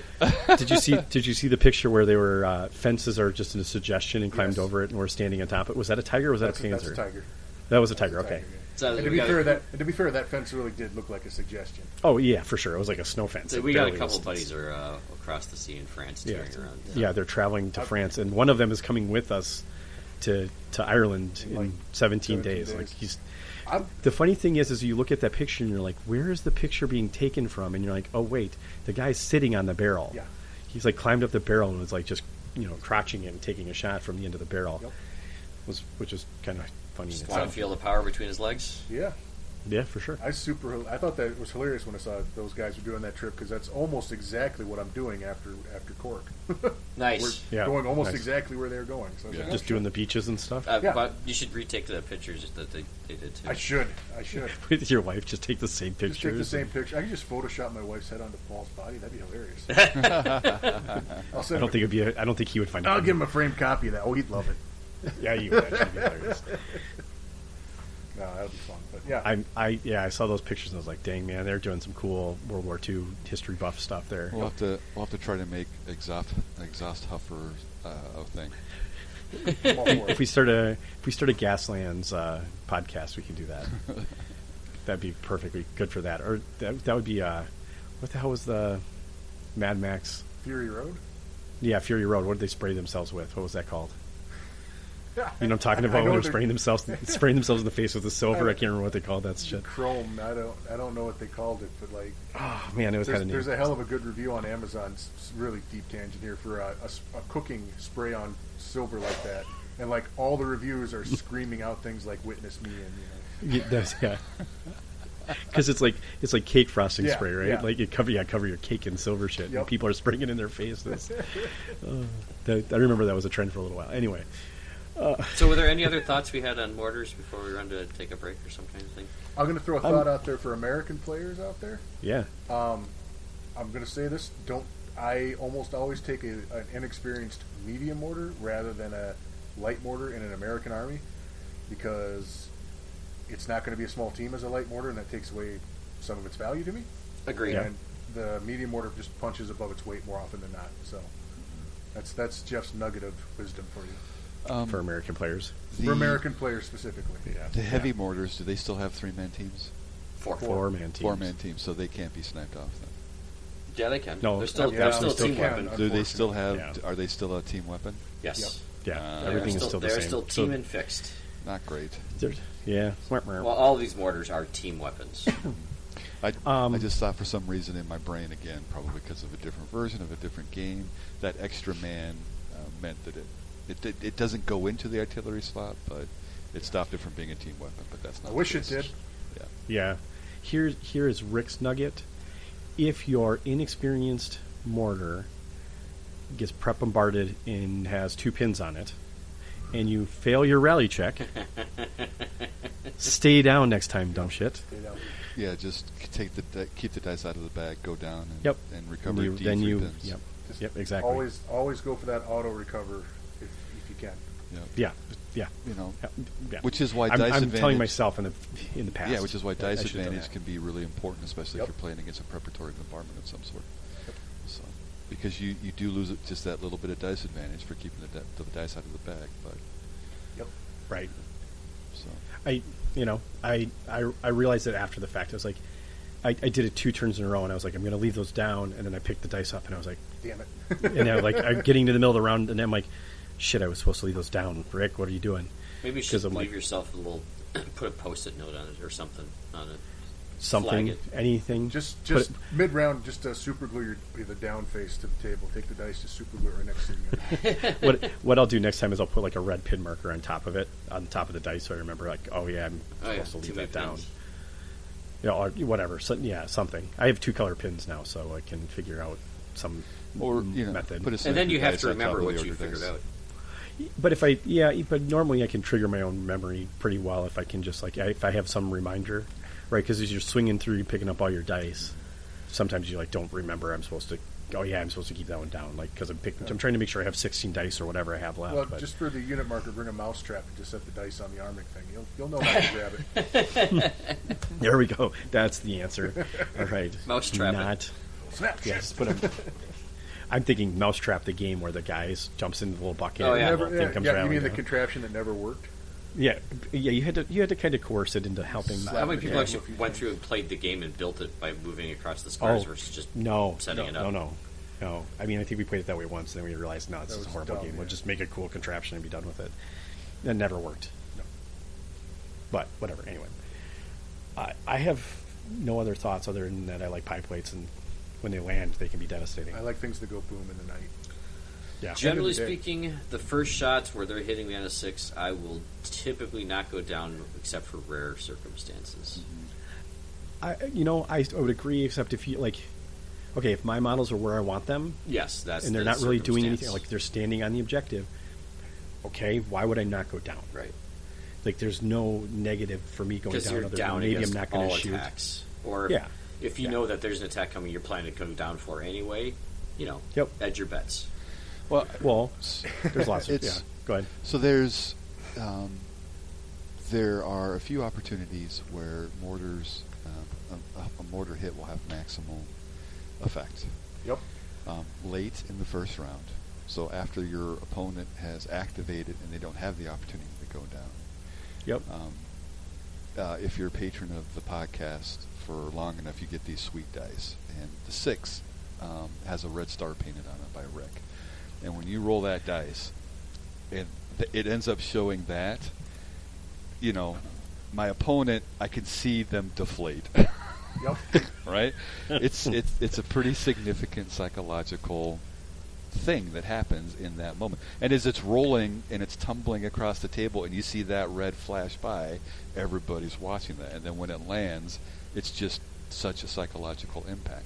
Yep. Because you put that pie plate down, you hit 6 guys, you kill 5 of them. And then it's Yep. like, Yep. oh, man. And Good. so then you want to activate late in that first round after everybody's moved and they don't have the opportunity to go down. Or they've already moved forward, and if you miss on the 6, then you get that early advance next time, and you're hitting on a 5 and a 6. So then, those odds start rolling around in your favor. I mean, it's just a mortar. It's a 6, then it's a 5, or whatever the case may be. So you're never really counting on it. But when that hits, it has a huge impact. Yep. And for 35 points, if it's an experienced or medium, or 50 points if it's a medium regular, I mean that can swing that first third of the game pretty significantly. So. Yep. I have a general rule of thumb that's a caveat to that for going down, is I've learned to respect my 6th sense, and I think to myself, if this on a 6 mortar shot would fucking wreck my game, like this is the worst possible thing that could happen, I go down. Because I guarantee that's what's going to happen. Because it will happen. Because it will happen. Yeah, I remember a game against Dale long ago where he brought the Katusha out, and I was like, yeah, he can't hit that many things. It's like only 3 or 4 units, and then he fucking blew them all off the table. I was like, yeah, that's the worst possible thing that could happen, and it happened. Yep. I'm not sure I could have actually gone down in that scenario. I don't remember, but it was awful. It felt painful. Yeah. Respect your You instincts. rolled those stupid red stars. Yep. Which inversely, it really sucks when you roll your order check and you see the stupid red stars too. Yeah. It deflates you pretty quick too. as it turns out, I think it rolled 2 foo bars against you, Pat. Yes. 2, 3, 2. I think it was 2. 2, and it failed a plethora of order checks as well. So, Yep. 2 more. Yeah, 2. The 2 foo bars were great. Not great actually, but anyway. So mortars. Yeah, Take mortars. them. You should always try and take them, even if it's. I mean, a medium inexperienced medium is 35 points. It's an order dice, and it has good effect in a lot of games. Outsized impact. Yep, exactly. Yep. I agree. All right, we're gonna take a short break. Come back, and we'll teach you everything you need to know how to run a tournament or an event. I mean, in our opinions. We'll share with what we know and some of the success we've had and some of the pitfalls as well. Yep.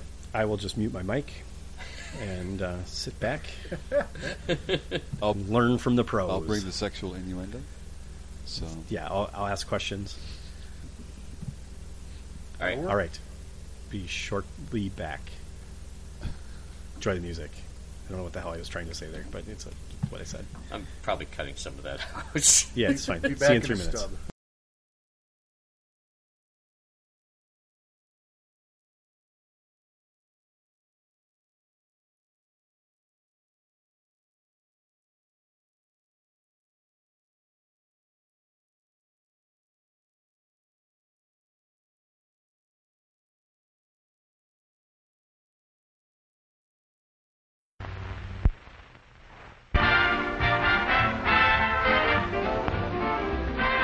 Stars above know the I love, and you got me in the palm of your hand, but I love it.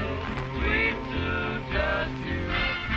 Moon of fire. Know the reason. Tell me why. It's the season, Sue, baby. It's you.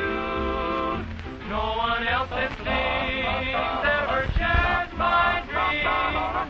Without you, what I do. In this heart.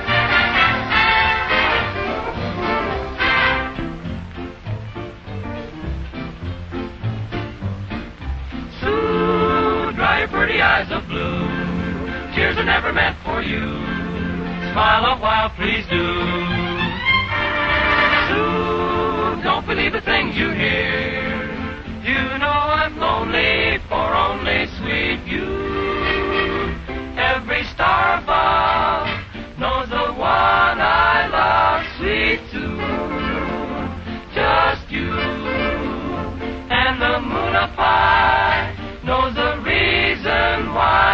Sweet Sue, baby, I know it's you. No one else, it seems, ever shares my dreams. Without you, dear, don't know what I'd do. In this heart of mine, you live all the time. Sweet Sue, just you.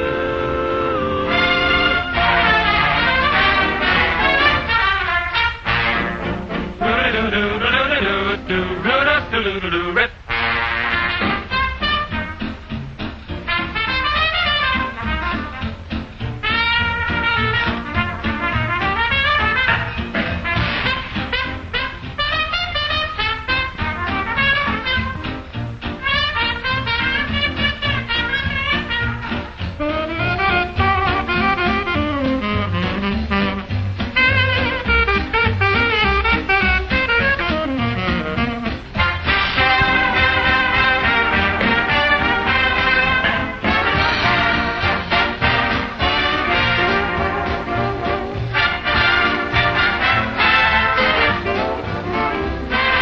Stars above know the one I love, and you got me in the palm of your hand, but I love it.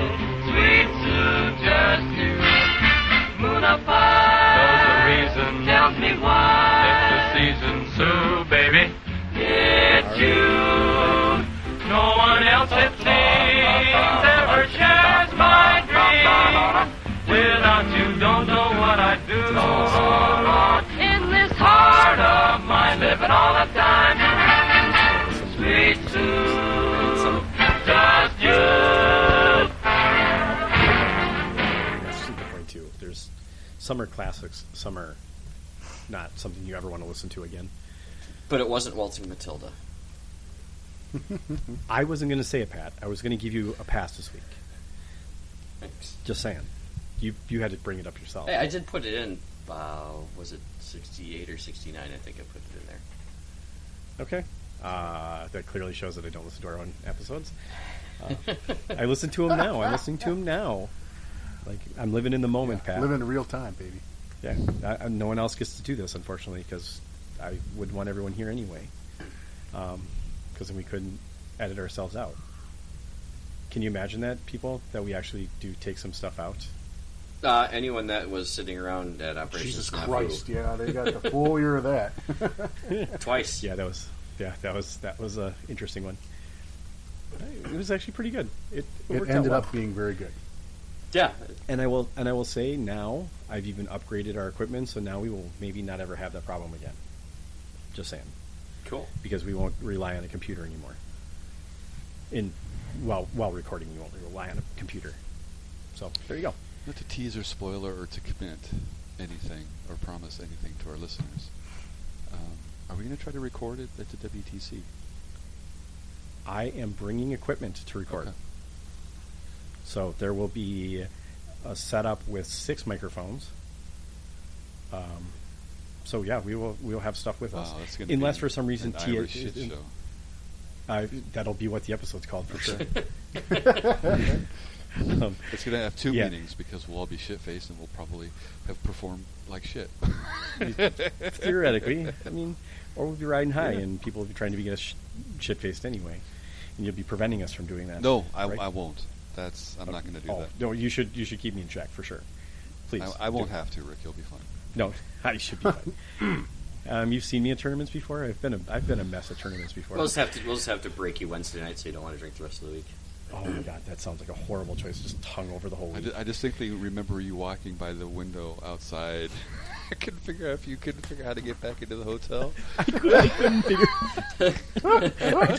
I just drank and spit because I totally forgot about that. But I definitely couldn't figure out how to get back in the Yeah, building. because you know, when you drink, you like I to went go the wrong way. outside, and I'm watching him. Rick goes by. Oh God! Definitely walked the wrong way. I should have gone the other direction, and definitely was a little. I mean, thankfully it was not too No, cold it wasn't too outside. bad. So Yeah, it's going to be nice in Yeah. Ireland too. So 60s, yeah. I mean, that's What are those? tolerable. Today, it'll be like today. So yeah, today was beautiful. Yeah, welcome to running a tournament like the Snafu dudes do, right? But like, not me though. This We'll is try going to- well so far. Well, yeah. What? Yeah. All right. Let's break it down here. So, when you're running an event, what are the things you need to do, Pat? Well, first you need to understand your role and your responsibilities as the organizer. And that is, you're setting up and determining what type of lists are going to be there, what the point value is going to be, kind of who your target group that you want to bring in is. Are you looking for new players? Are you looking for, the knockdown, drag out? Are you looking for fun? Are you looking for, narrative type stuff? That's your responsibility to do that and to get information out on a platform that people can sign up. If you have an email or a Facebook page or something that you want to use that people can sign up for events, get questions to you, get their information down, take their email, keep them advised of everything that's going on in the situation, tell them when lists are due, what books are going to be used. So that's your responsibility, as well as organizing the day of, making sure things are going smoothly throughout the day, that you have a schedule set up, you're keeping scores in the way that you had promised, and setting up the matchups in also the way you had promised. Those are your responsibilities. That's a whole lot of responsibilities. Jesus. Yeah, it's quite the endeavor. Now, And a lot of it is very much front-loaded. Okay. And Yeah, the, for the sure. day of is Yeah. generally fairly relaxing. it's so long as you've done that, right? And your you've feet checked don't lists. hurt. Your feet and back don't hurt as much as the players. I disagree at Snafu, but that's a lot of walking around. Anyway, I guess you get to sit more than the rest of us did. I was running that stupid box of resin around everywhere. That was pretty great. That was the Vanna White of our Snafu this year, just So, bringing prize supports to people. and then did you do on the day of? You are the ultimate judge on any rules disputes that come up. Whether you are right or wrong, you get to make the decision on how that is being played in that instance. If players Try and get it right, though. Well, absolutely, yeah. But I mean, that's again one of your responsibilities in there is to be familiar enough with the rules that you, if someone has a question, that you can fairly quickly get them an answer. Whether it's you looking at the book or tell them no, that's not in that section, it's in this section. Have you checked the FAQ? Being familiar with the FAQ and the rules is I'm not going to say a must, but it's pretty high up there. You should have it with you at It's least. definitely Yes. helpful. Yes. Yeah, and there is some prudence to speed of the game. So if you have to reference 3 books and stand on your left foot and then reference 3 sentences in 3 different sections, then maybe you should just make a ruling and move on. And it's also okay to make a ruling to keep the game flow going. And if Right. players have said, oh, you know what, in this turn we played it this way, okay, then you guys need to play it that way for the rest of the game. But here, Right. let them know that here, this is the way it should be played. And, moving forward, next game, they'll get that correct. And it's also okay to make a decision and just to keep the game moving and be wrong. But then, later before the next round, try and meet up with those players and go, hey, you know what, this is what I said. That's how you played it, that's fine. But it turns out it actually says this. Right.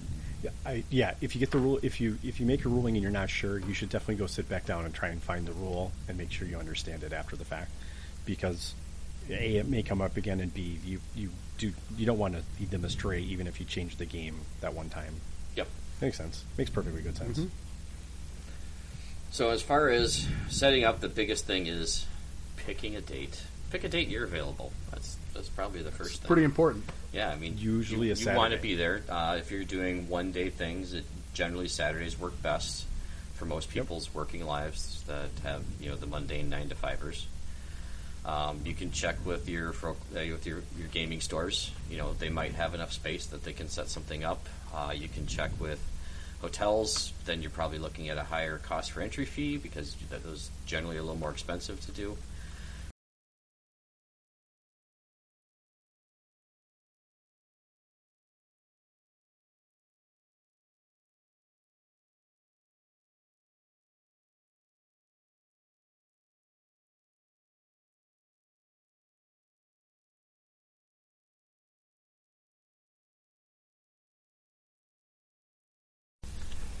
So let's talk about venue then. You got to have one. You got to play someplace. I mean, theoretically, I have seen tournaments play at a park before. Yeah. That's It's pretty still venue. cool. Yeah, it's a venue, but it's a little bit unconventional compared to. And Price, it was price is usually right. there. It was Usually that's the. it best was part an about open it. air structure at the park. It wasn't just like someone threw a bunch of tables out in the middle of a grassy field and played. Right, So. and it was a beautiful setup because it had an outdoor area that they could play on, but it also had an indoor area. If the weather got horrible, they could get inside and be in a. It would be slightly more compact, but it's a great resource if you're looking for a weird place that you have never thought of doing it. Is sometimes parks have good places like that. Anyway, Yeah. Also, you can do your local gaming stores. If they have an open enough playing area that you can get, if you can get 5 tables, I mean that's 10 players you can have for a one-day event. That's great. You can. it's a great place to start. Local VFWs or Legions if they have usually fairly inexpensive halls to rent. Yep. You can do hotel conference rooms if you're going creme de la creme or doing, being part of a larger convention. I think we've heard of airport hangars and museums being used as well. Yeah, you can look for like a World War II museum. They definitely almost frequently have space. They're usually eager to have people come in and visit, so it's a great way to get that. Fees might be higher because they, might require some other things. So, you got to let your players know, hey, it's 3 games, it's one day, but it's $55 because they're expecting this. So you have to work that into your cost and let your players decide that too. Yeah, And, that would be my tip. Don't just eat the cost yourself. Absolutely not. You should never. There should not be it should never be a losing endeavor. But it doesn't necessarily mean it's supposed to be a moneymaker either. Like, don't expect to make any money doing this. No. It's not the goal, right? Like, you're improving the hobby, but you're not. You're going to get glory in other ways. You're going to get high fives and maybe someone will buy you a beer. Gratitude to the players. People generally buy you a beverage if you want. Yep. So, one of the nicer things about doing some of the local gaming stores is they might give you store credit that you can use for prize support. Yep. Which is Or always product. nice. Or just straight up product, yeah. Yep. They might do something like that. And they might not. And if you know that you have to get the... we'll talk about good ways to get price support towards the end here.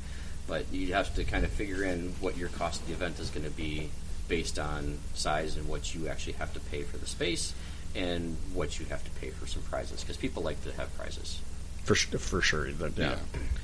And, honestly, good game stores will recognize that having 10 more people in their store on a Saturday is good for business. So they, might cut you a deal or not even charge you for the space. Especially if they have food.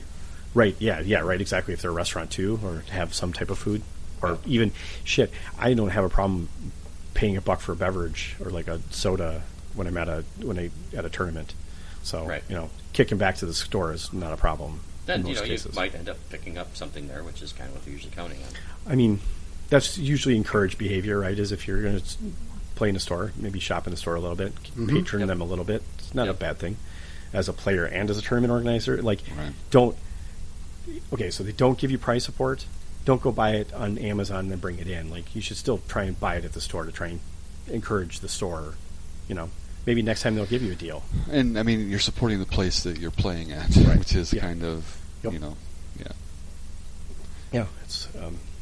I like game stores in general because, again, they also typically have tables that are suited for a 4x6 mat Environment, Yep. right? Because that's the other tricky part about a hotel conference room is you have to make sure they have the right tables, and sometimes it's a pain in the ass. I remember that with our hotel setup. Sometimes it's you got to make sure they give you the right tables, or you get kind of wonky setups in general.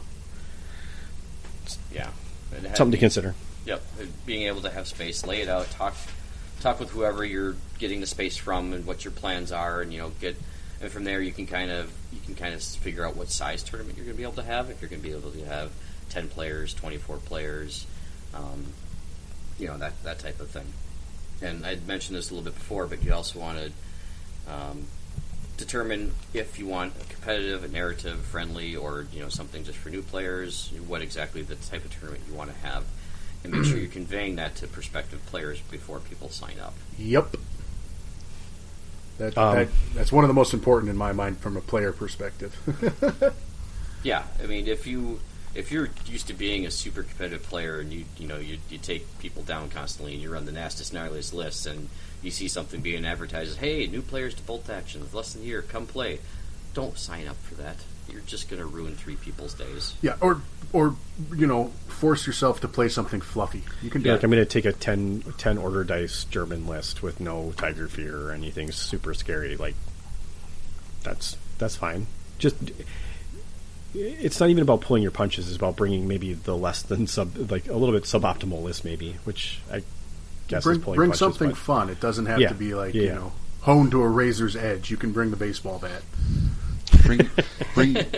Bring your fun attitude too. Yes. Yes. Yeah, bring your teaching mentality. Well, to yeah, encourage- especially if you're doing a new players tournament. Yeah. You You want should- these yeah. people to enjoy the game, even if you beat them badly. You want them to have learned some stuff and maybe picked up some tips from you. And and if you are the new player and you do come up against the hard, not competitive guy, don't let that one guy ruin the day. But I mean, we're Yeah, getting I more know. into what it means to be a player as a TO. Maybe how best in your experience, Pat, So as a TO, do you encourage that? If you are doing a more new players list, and someone turns in that Razor's Edge, you have the right to reject it and say and let them know that, hey, this is not what we're going for here. If you could maybe take some like Rick said, take some prime choices. We're really trying to encourage new players in the community. This is not the list we're looking for. On the other hand, if you have a newer player who has submitted a list and you're like, okay, it's a legal list. How new are you to Bolt Action? That's about Yeah. all it's got. Is it's a legal list. Yeah. How new This are is you? legal. How new are you to Bolt Action? And is this? And I've often asked the question: do you have other models available? And they're like, what do you mean? Like, well, it's a decent list. Do you mind? Do you mind? This is going to be a competitive event. Can I give you some advice on your list if it's a newer player? You can do that. If it's within the spirit and type of what you're doing. But if you're doing a competitive list, all you can tell them is that this list is legal or it's not. Right. From a TO. Do you title it Seal, Dear Seal, So when I did Theaters of War, I knew that a majority of the players were new. In fact, half of them that signed up at first were new. Yeah. And so I sent them a survey just to kind of gauge where their experience was, what they were looking for from it, and things of that nature, just so I could understand. Because when half the field's new players to the game, or coming out of the pandemic and hadn't played an actual tournament, just to kind of gauge what their expectations were going to be, and Sure. maybe help them understand what the expectations might be. Yep. And and that's something that you could do, again, depending on what type of tournament you are actually doing. Yeah. You could almost call it not a tournament in that case too, though. You could call it like a game day. Like if you're gearing towards newer players, maybe not using the word tournament might make things easier. Even if you're giving out prizes and stuff, like having a game day might be. It's still an event. Still needs a TO. Has all the same things. It just maybe is a little bit less off-putting to some. So something to consider. I don't see this in your outline here, Pat. But another thing to consider about venue or tables is you got to have enough. You have to have enough terrain to do this. Mm-hmm. Now, a new player or a new TO may not have enough, but I don't think we've never run into a situation where players have not come forward and said, "Hey, I have a table I'd be willing to let you use." Right. So you don't be afraid if you're a new TO to not reach out to players and ask them to bring boards. And the community in general, especially around here, will be happy to. I don't think I've ever seen I can't imagine any community has a problem with people that have. There might be no tables, right? Maybe nobody has any bolt action tables yet, but like if someone has a table, they're more than willing to bring it in. I don't think I've ever seen anyone not say like, I'm not going to bring my shit in. Right. Even if you can get them to bring, if you can get half your players to bring one table of terrain, you're set. Yeah, and something to consider if you are new and you have to get tables in. Offering some kind of a prize for best table or something like that to encourage them to bring them in is kind of neat way of seeing people do it. Yeah. Yep. Encouraging cool tables, and then also on top of that, rewarding the players that bring them in. But don't win your own tables. No, right? Take No, yours yeah. out of the mix. If you're the TO, you're not. Okay. You shouldn't win any prizes at your own tournament? Yes, Right. that is absolutely. I was just going to say the same thing. It's like TO is a very humble position, but you shouldn't be winning any prizes yourself. As much as I would love to win some of our raffle prizes, we're not eligible to win any of them, No. unfortunately. Much to my chagrin. Try having them sit around for a month and just Oh, drooling dude, I on can't it and go, imagine. dude, I have to give all this stuff away. Yeah, he's like read all the books. They've been pre-read by Pat. No, I don't actually. I never crack a spine in anything that's given away. No, I don't. I know. Yeah. So then again, we kind of talked about what the entry fee is based on what you're doing and what your costs are. Yeah. And Rick said it best: is don't put yourself down a couple $100 to run a tournament. No. It's- You're already going to be doing that with terrain. In the reality is like what's invested in terrain is often not recouped in tourney fees right away. Maybe over time you can inch some of it out, but I mean the reality is you have that terrain. It's part of your hobby budget. Yeah, and it's yours to keep at the end of it. So that's not really something you can consider. Who the hell needs as many tables as Pat and Jeff have? But People that run tournaments. yeah, exactly. Right. That's the only reason why you'd have them. But now you have a stockpile of stuff to offer other TOs if they want it in your area, right? Mm-hmm. Not, Pat and Jeff are not the ones that always run tournaments, but maybe we would be able to lend our tables to some other events if they Yeah, were even run. if we're not going to end up being there. Right. But it just makes life easier. I mean, I know I remember doing that with like Infinity long ago. Like the tournament organizer would drive by my house and just pick up my table on the way to the tournament. Like he would come and grab my stuff on the way out because he knew that he needed more tables and I had one. So and I was more than willing to offer it to him. So Yeah, so your crowdsourcing on that is where to get that stuff. yeah, Absolutely. And I will say about entry fee, you have to kind of take into consideration what other tournaments roughly run, right? Like $20-25 for a one-day tournament is usually kind of reasonable. Like to Pat's point earlier, you kind of have to have, you got to tell people what it's kind of going towards a little bit. Some people I've seen $25 tournaments and like we're offering pizza for lunch, or whatever. But you just have to make sure that you're not trying to overcharge people. I feel like it's not a money grab. It's not intended to be a money grab, and even if it isn't, and you're like, hey, I'm trying to, this is my first tournament. We need to kind of build up the coffer a little bit, and it's 30, fine, I guess. But And you'll see that as you price your economics as to how many players you get versus the amount you charge. Mm-hmm. Oh, for sure. Yes, you'll lose players at 35 if you don't kind of follow the standard. And sometimes you have to charge what you know is right, appropriate for the amount of time that you're playing, and then you have to kind of backfill what you're going to be able to pay for to some degree, right? Like you got $200 to spend, and you have to spend $150 on the room. Unfortunately, that means prize support is a little bit lighter. Hopefully wherever venue you're at is kicking back somehow too, though. So my general rule is $5 per game plus the split of the venue. Sure, That's a good metric. yeah, So I mean, if it's $200 for the venue and you can get 16 players, divide that out and then add roughly $5 a game, round up, round down, whatever. Because usually that $15 a head is going to get you $150, $200 that you can then get prize support. If you want to get awards, plaques or something like that, you can get those. yep. That's kind Pay of for the printing and everything else. Right. Yeah. All things to consider is that's another thing to consider is that printing player packs. We'll get into the player pack in a minute, but there are printing things you have to print. You have to print stuff. So or and it's ought not. to, I hear. Yeah, ought to. Yeah. Yeah. Definitely been tournaments where they don't print stuff, and that's a little bit wonky too. But that that's not free unless I guess you're printing it at work. But don't get fired over a bolt action tournament. Or I guess you print at home, but I would never use my. That's personal not free laser. either. Yeah, it's not. Yeah, it's very not free. Just offsetting costs at a later date. But I don't think I would ever use my laser at home to do that printing. I send it out, and $20. But we print a shit ton kill a lot of trees for Snafu. I'm not going to lie.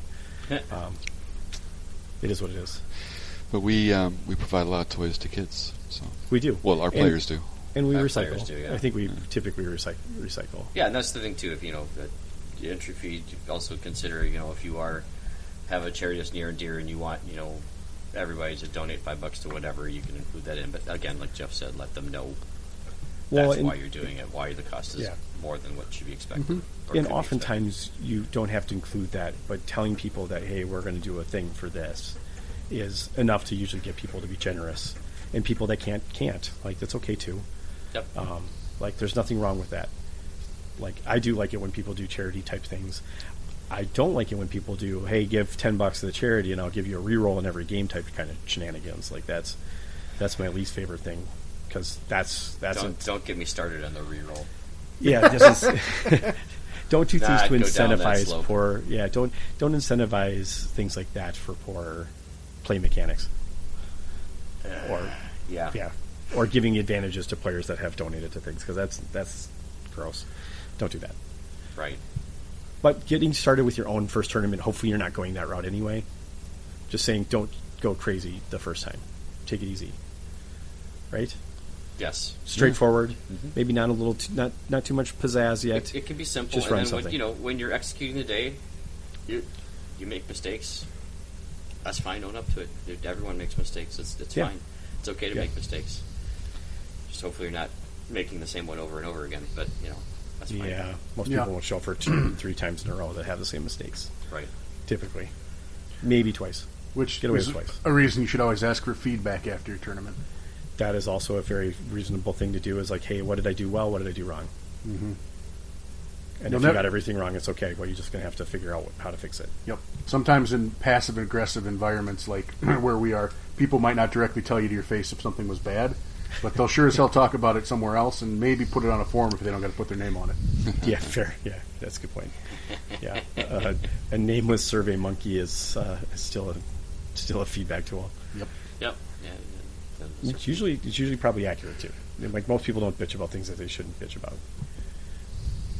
No, Cool. That's not fair. All right, so the players pack. Oh wow, could be an episode in and of itself. Could be. So, here, the information that should be included in there is the players pack is only going to people that have signed up and have paid. By the way, this is not going out. This is not your advertising pack. That's a little bit different. But the same information that was in the advertising needs to be in the players pack. Where it's at, what the date is, what the schedule is for that day or days, what the legal composition for this tournament is, whatever you decide that will be, and I think we'll touch on that in a bit here. Yep. Also include the awards that you plan on giving out, and how you plan on scoring them. Give them a scoring system that you can want to do. And also coming up, we'll talk about there's the supporter play from Warlord. There are some packs that were supposed to be available last year, are supposed to be available in the near future, but I'll post those in all of our media areas when this episode goes out, and you can always reach out to us, and we have those. And John Russell can get you those as well in the North America area. North America. Paul Walker also has these as well. Yep. If you're across the seas. Yep. So either one of those two guys, and you can always send it to, what is it? Well, you can even send it to Info Warlord Games directly, and they'll pass it on where it needs to go. Is it competitive play at Warlord? Yeah. Competitive play at Warlord or something. I think that's like that. right. Yeah. Mm-hmm. I reach out to your North American rep, and they'll be able to get, or your respective rep, and they should be able to get it. They should have it already available. And if you don't, I can give it to you. If you just want to message me on Discord or Facebook, we can certainly get that to you as well. That's very easy. Yep. Also, what you might want to include, what I often include, is some frequently asked questions that aren't necessarily covered in the official frequently asked questions. Yep.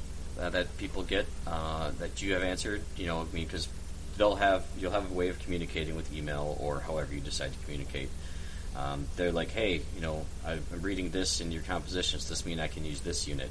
And when you respond to the player, put it in the pack, update the pack, and every week or couple weeks, or definitely 2 weeks before the tournament, let all the rest of the players, or 2 weeks before the lists are due, I should say, let all the players know that, hey, these questions have been asked. Here's how I'm answering them for this tournament.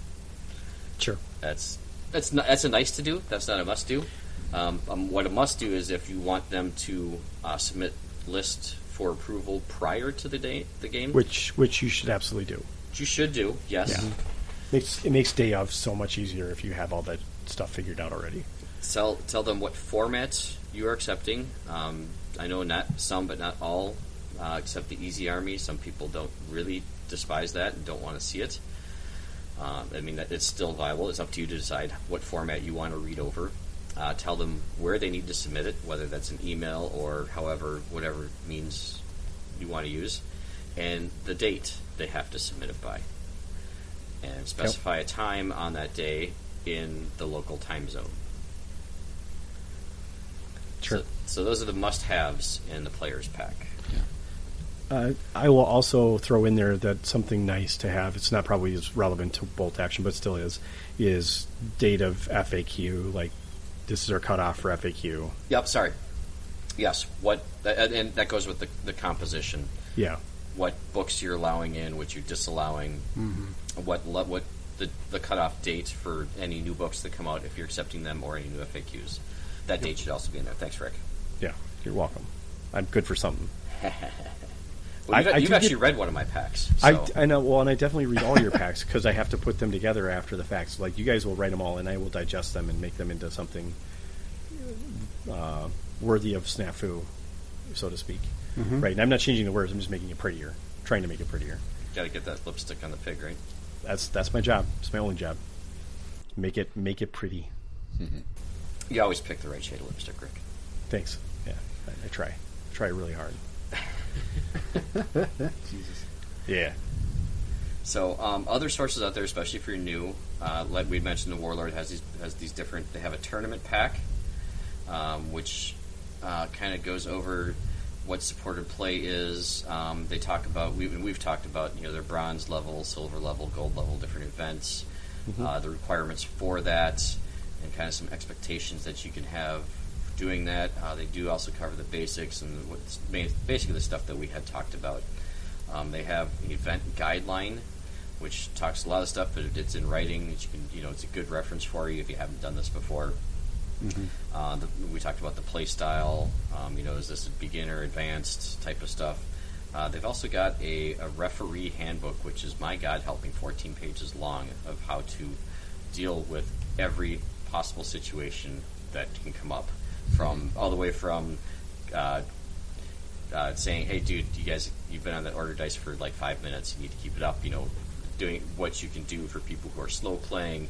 If you issue them warnings, I don't know if you want to run around with the football or soccer yellow card, red card thing and stand in front of them and give them a yellow card or something. But it's almost what it says. What pops into my head when I'm reading through this, like, stand in front of them, flash that yellow card, and make them shamed. I don't think that's what they mean. No, all I can think of is someone laying out, like, holding their knee, faking an injury, you're throwing out a yellow card at a bolt action table.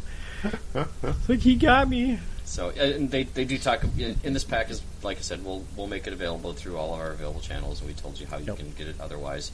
It's really nice, good information for you to just kind of read over and know kind of what you're getting into and how to start to handle some of the muckier waters, which I don't see in any of our community, but I have heard horror stories about players' disputes and, when you can go back and you can take points away from somebody after the fact because of their behavior.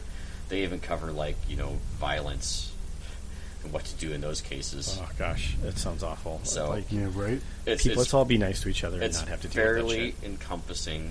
It talks about dealing with people, slow players, and you need to be just kind of observing the game a little bit before you come over and make a decision.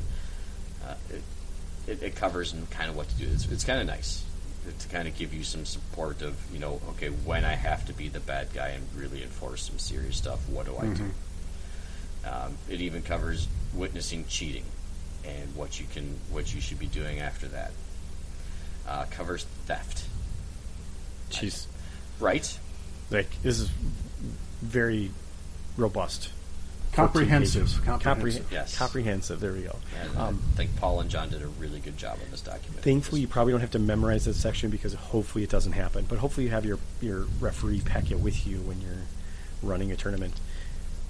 another side effect of this is if you use this tournament pack and you reach out to them, they maybe give you prize support depending on your level of commit, like level player count, right? Yep, we'll cover that in the prize Oh support. yeah, sorry, yeah, There. yeah. Sorry, getting ahead of myself here. That's okay. We're nothing are not linear. We are the Doctor Strange of linear. All So right. That's kind of what the Warlord Games Pack has and what your player pack should have. And what the Players Pack shouldn't have after sign up before lists are submitted is the scenarios. Yep. You can give them, you could say, hey, it could be any scenarios from the book. It could be any scenarios. Again, we go back to the Warlord Supported Play. There's 12 scenarios in there, not all of which many agree with. Mm-hmm. But they are in there. You can pull from them. You can write your own if you really want to. Don't Play recommend test them, that. though. Play test them first. Yep. I don't recommend that. Sorry. Yeah, that's not a good way to make friends. If you're like, I'm making new scenarios and I haven't checked to make sure they actually work, and then changing them day of or during the turn or whatever, like don't do that. Or suddenly finding out what you thought was an awesome idea your players can't figure out because they're monkeys. Yeah, Or you wrote a scenario and forgot something, and midway through the round you're coming to over explain it to everyone. setting out secondary objectives that no one knew anything about at the beginning of the Right. game. Yeah. Don't do Yeah. shit like that unless you're trying to do something wonky like that, where like we would do shit like that in a snafu tournament, but people are expecting weird, unexpected. They've things been to happen. forewarned weird things are Right. going to happen in a snafu tournament. Right. It's not that we've decided halfway through that we're going to do it. We've decided this beforehand. Right. Well, yeah, we've warned you that we're going to fuck around with you. Yes, everything there has been play tested. I mean, And Jesus, it- it's and- Operation Snafu. What are you expecting? And it wasn't an accident. This is everything we do is planned, so we know that we know what we're doing. Even our I guess. scenarios have tangents. It's true. Sometimes, yeah, they definitely did in a couple tournaments. Yeah. Oh, remember that objective? No, we're not doing that anymore. Oh, it's on the next table over now. What? It's gone now. Okay, I guess. Yeah. So for scenarios, if you're doing a 3-game, they shouldn't all be just kills or all just objectives.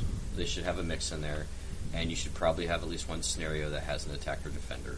Yeah, and part of that is just to encourage a variety of lists. Yep. Yeah, it helps build a more balanced list. Some lists will do better in certain scenarios. And Yep. You should try to have clear win, lose conditions and draw conditions. Absolutely. Yep. Yep.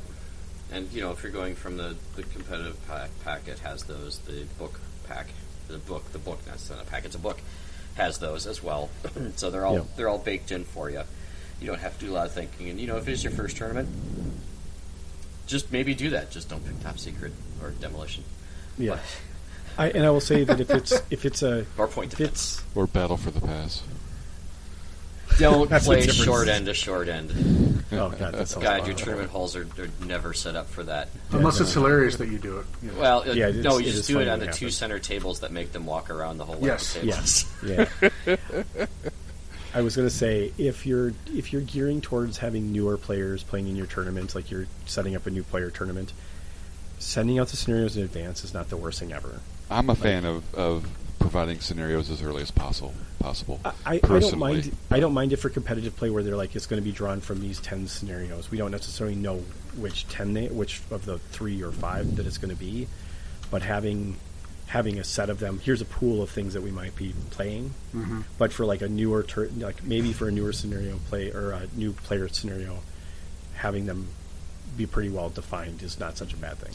Yeah. Well, for me, one of my very minor frustrations walking around the tournament hall midway through round 2 is discovering that we have 2 or 3 tables that are playing the scenario wrong Yes. Or because playing the wrong scenario.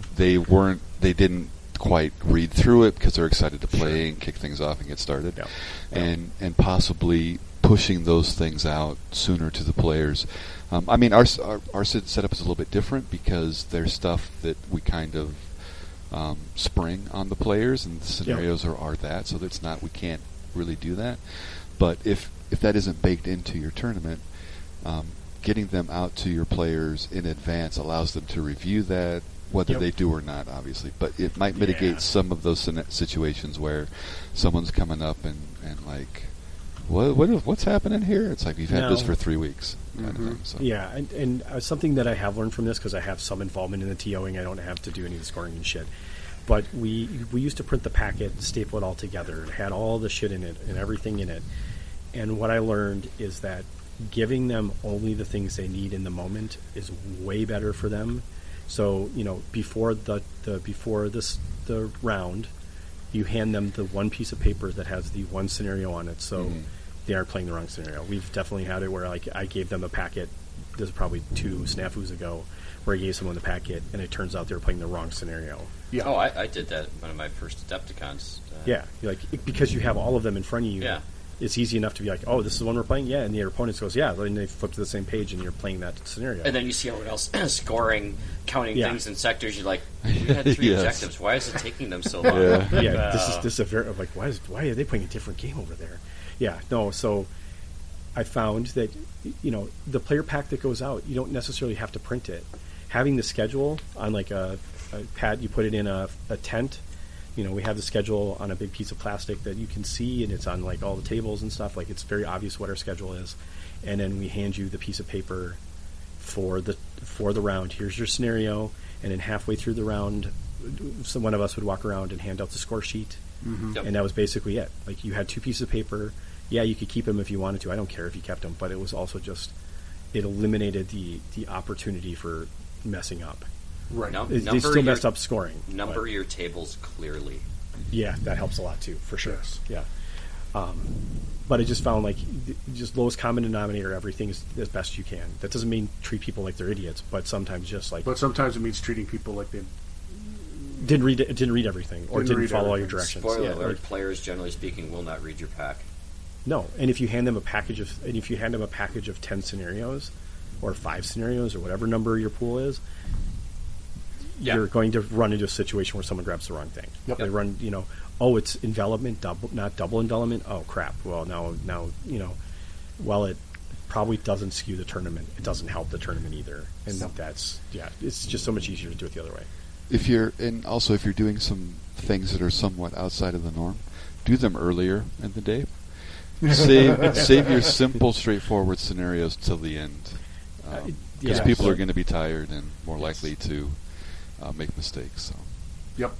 The last game of the day should be like your dumb, like, kill each other tournament. Meeting Meeting scenarios. engagement. Yeah. Yeah, meeting engagement. Like, you're just trying to kill as much shit as you can. It's super great at the end of the day. I love it when tournaments do that, because then you don't have to think too hard. Right. Especially if scoring is such that, the more that happens, the more they get points, and there may not even be a winner or loser. Maybe they both can win or something like that. But depending upon what you're trying to do as far as You're scoring. all winners. Winners, losers, but everyone loves finishing that tournament with a really sweet game. So I think Surrounded is the perfect scenario for the last game. Oh, God. Please. That's probably the primary choice, if not the greatest. For Not that. ever. No. Not ever playing that summer. Yeah.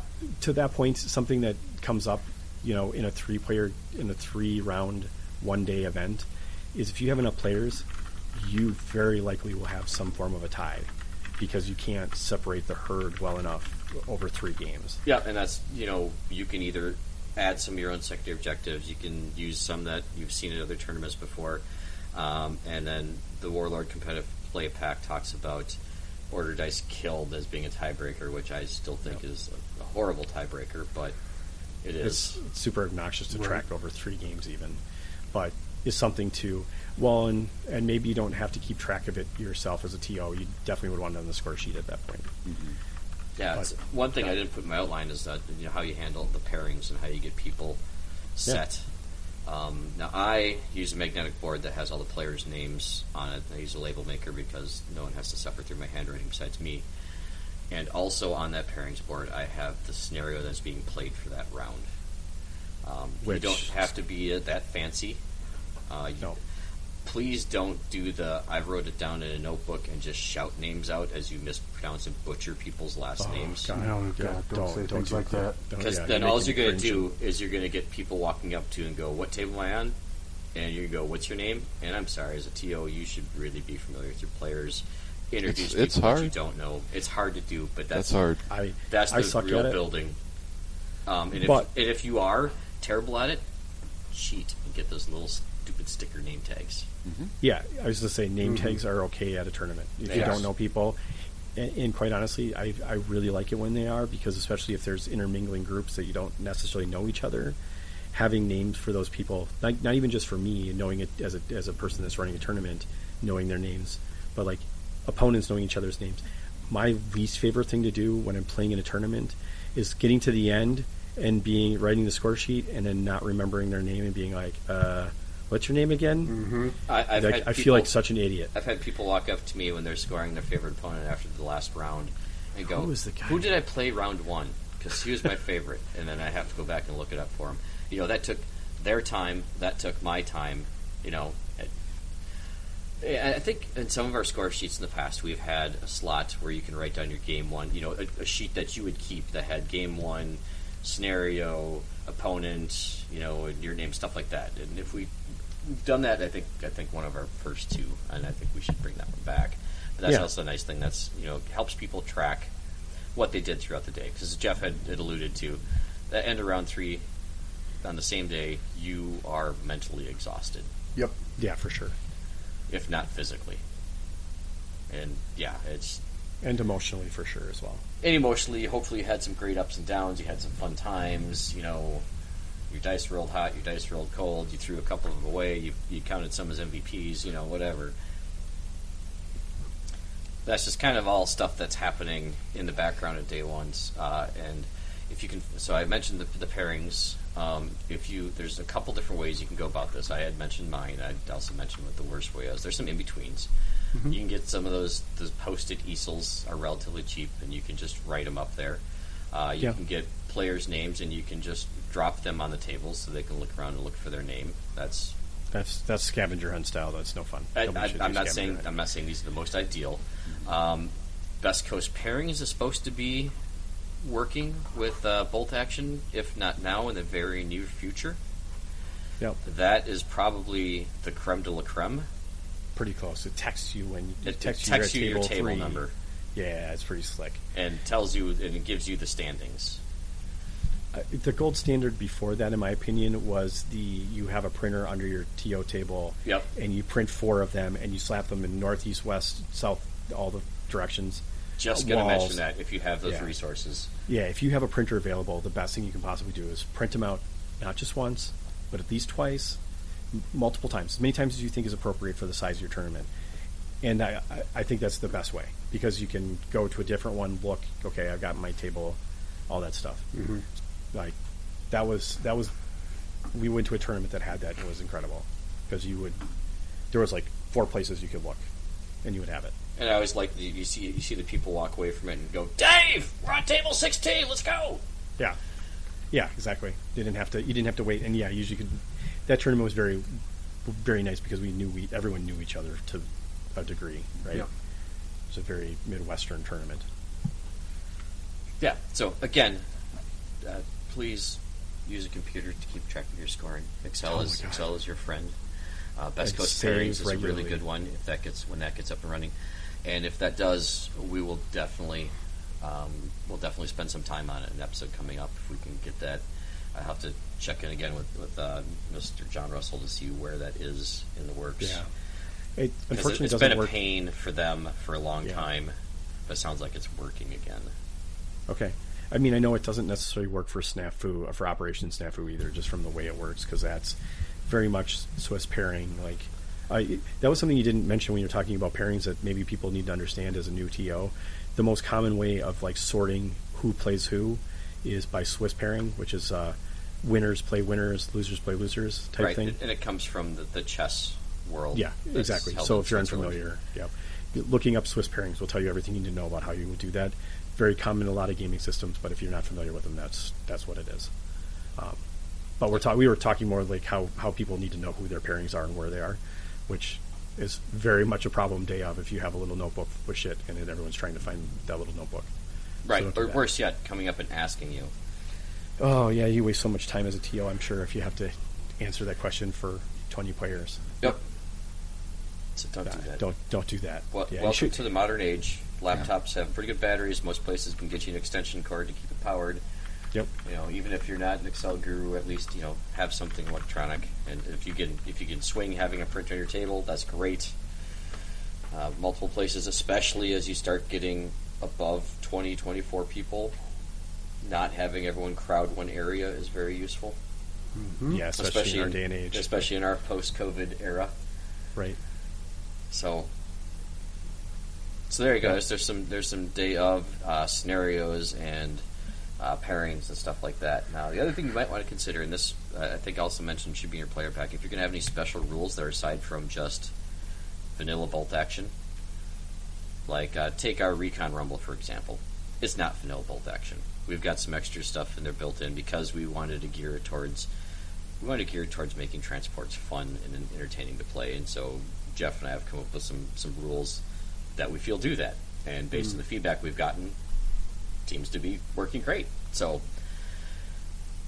if you're doing something that's not true bolt action, make sure it is in. You want to have that in your advertising as well as your player's pack. So people coming realize that, okay, it's not straight out of the rule book. I've got some other things to consider.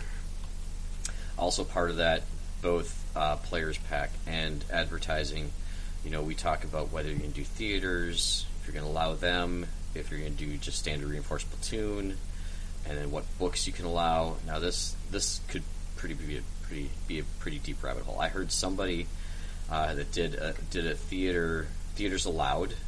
And I think this is when we were talking to Bo, actually, that he had a set theaters that he had selected, and as people signed up, they got to choose which of those pre-approved theaters they could take.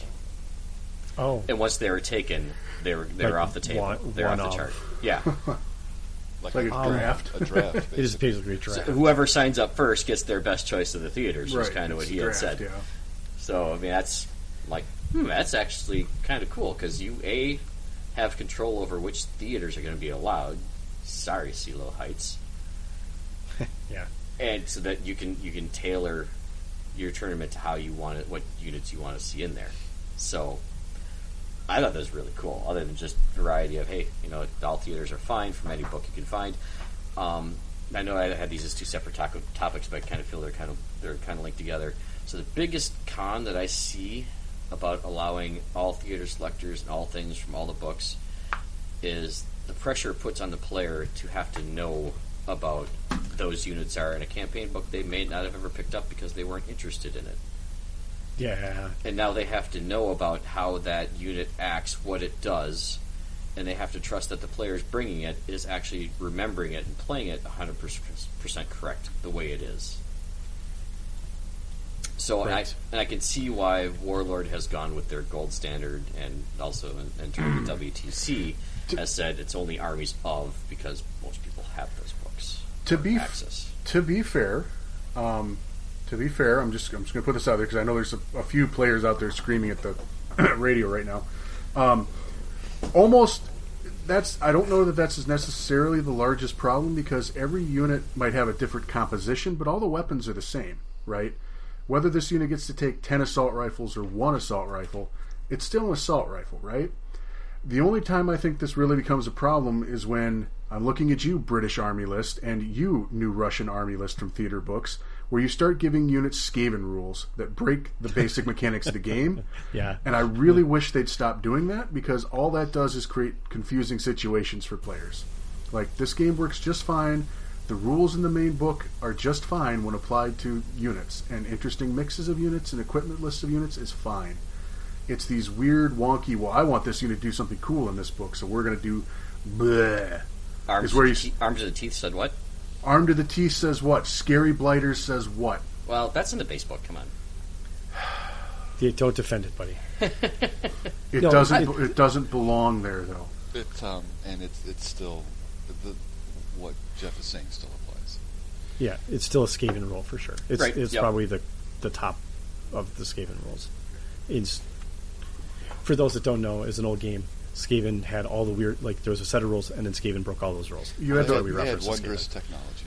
You had to learn a whole effing new game when you played against Skaven. Yes. And the worst part was, it wasn't just stuff that they were like, oh, they have this special rule that they do good at this thing. It's, they have this special rule that screws you over if you don't know it. And you're like, oh, for fuck's sake. Right. What's Yeah, that? You there's shoot a a lot. cannon at my great bell? Well, that makes it toll, and it destroys half your army. Oh, get the fuck off the table. I forgot about makes that. sense. I mean, No, with no, a it big doesn't. Cannonball, it's gonna all make of our it former Warhammer Fantasy Battle guys are just grinning ear to ear right now. And Dale, being the Skaven player, Yes, is the one defending it, of course. And Jeff and I, being the Empire players, that have rung that bell with a cannonball. Yes. Yeah. Somehow it doesn't break the bell. It just rings the bell, and you're like, really? Okay. Well, If if it rings out 13, that does crack the bell. yeah, so... God, Which just is hit really these- bad for the Skaven, but it's much worse for everyone else. I was just going to say, yeah, it doesn't just kill the Skaven army. It just kills everybody then. And you're like, oh, Yeah. well, shit. Yeah. So it's rules like that that break the base mechanics of the game that bother me. They are my gaming pet peeve. Up and down. No, I 100% agree. I think you can alleviate a lot of that if you require army lists provided to you, and there was maybe a better way of doing that where it gave you all the special rules for each unit. Yeah. Well, Like, that's not the end of the world then.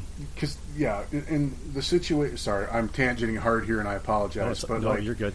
But the situation it creates is either A, players are getting surprised because I'm playing a unit out of an obscure, well, somewhat obscure campaign book that they've never heard of, right? And it's Sure. got cool special rules.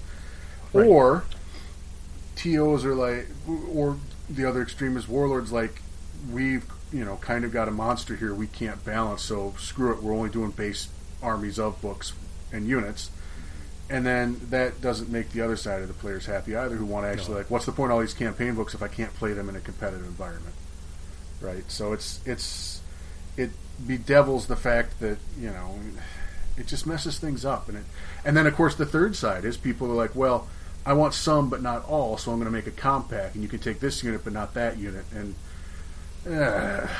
Yeah, this is a strong argument for something that other game systems do, which is like an annual. yeah. Like, here's your annual competitive play pack.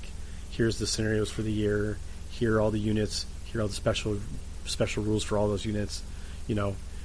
I gladly pay $30 for that once a year. That readjusts everything to make sure that stays competitive, right? Right, and that's I love that. right, and that's a solution too, right? Yeah. I mean, that's a solution too.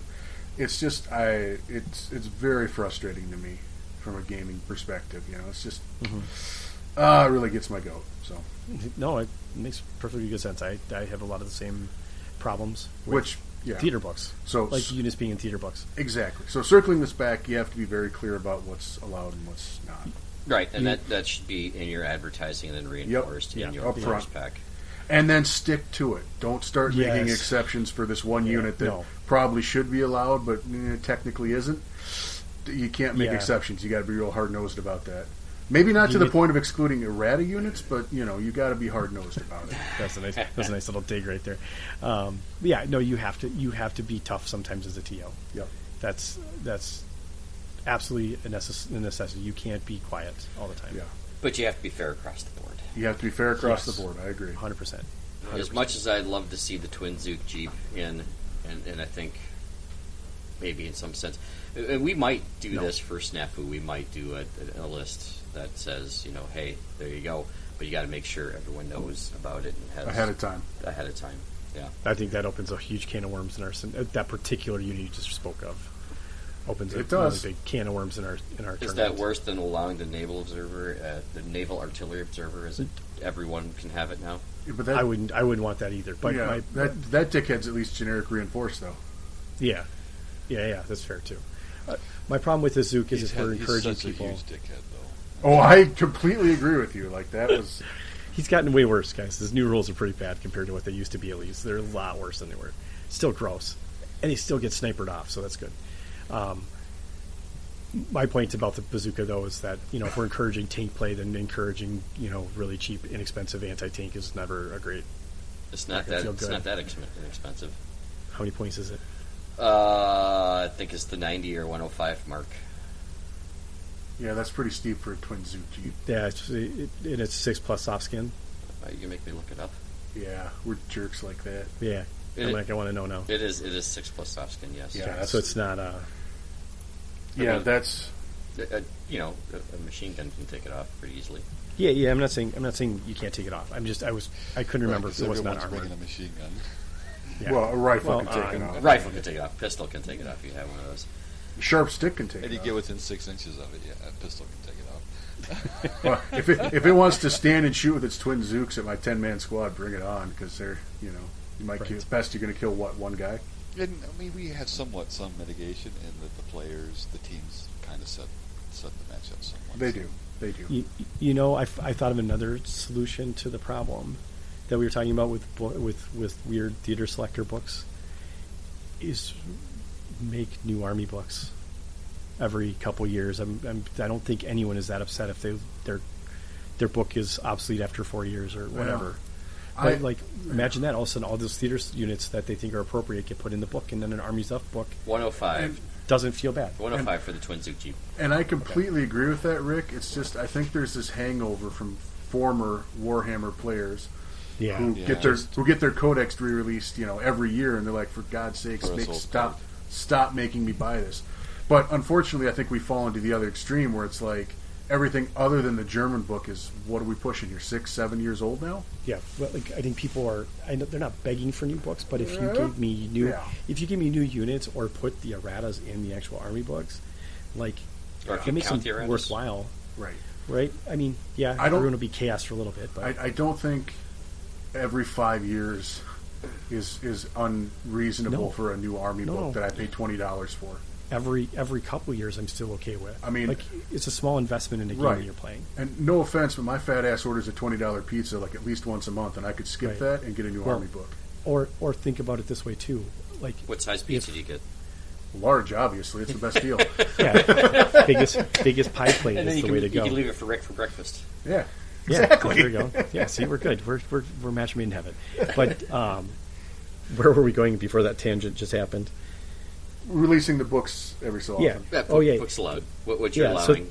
think about it this way too: is like, As okay, an maybe effective some way to deal people, with the theaters and things like yeah, like people maybe wouldn't buy as many theater books, or maybe they wouldn't buy that one book that had the one unit that they wanted, which is arguably worse for them in this grand scheme of codex creep. If I have to buy a book for one particular unit that I want to use, that's way worse than me getting a new Army book every couple of years. You mean like the Mariana Palau that had the shoulder-fired, direct-fire medium mortar? That has the Island Assault Squad with 2 flamethrowers in it. Yeah. Right? Yeah. That's Exactly. a There's couple. fantastic. I mean, that's the unit you'd buy the book for. I gave That's- engineering squads to generic reinforced platoons to Japanese, I think, as well. I believe it did, yeah. So, That was Yeah, a but good book. now you have to show me where it is in the book. I mean, that's just silly. Like, it shouldn't be that hard.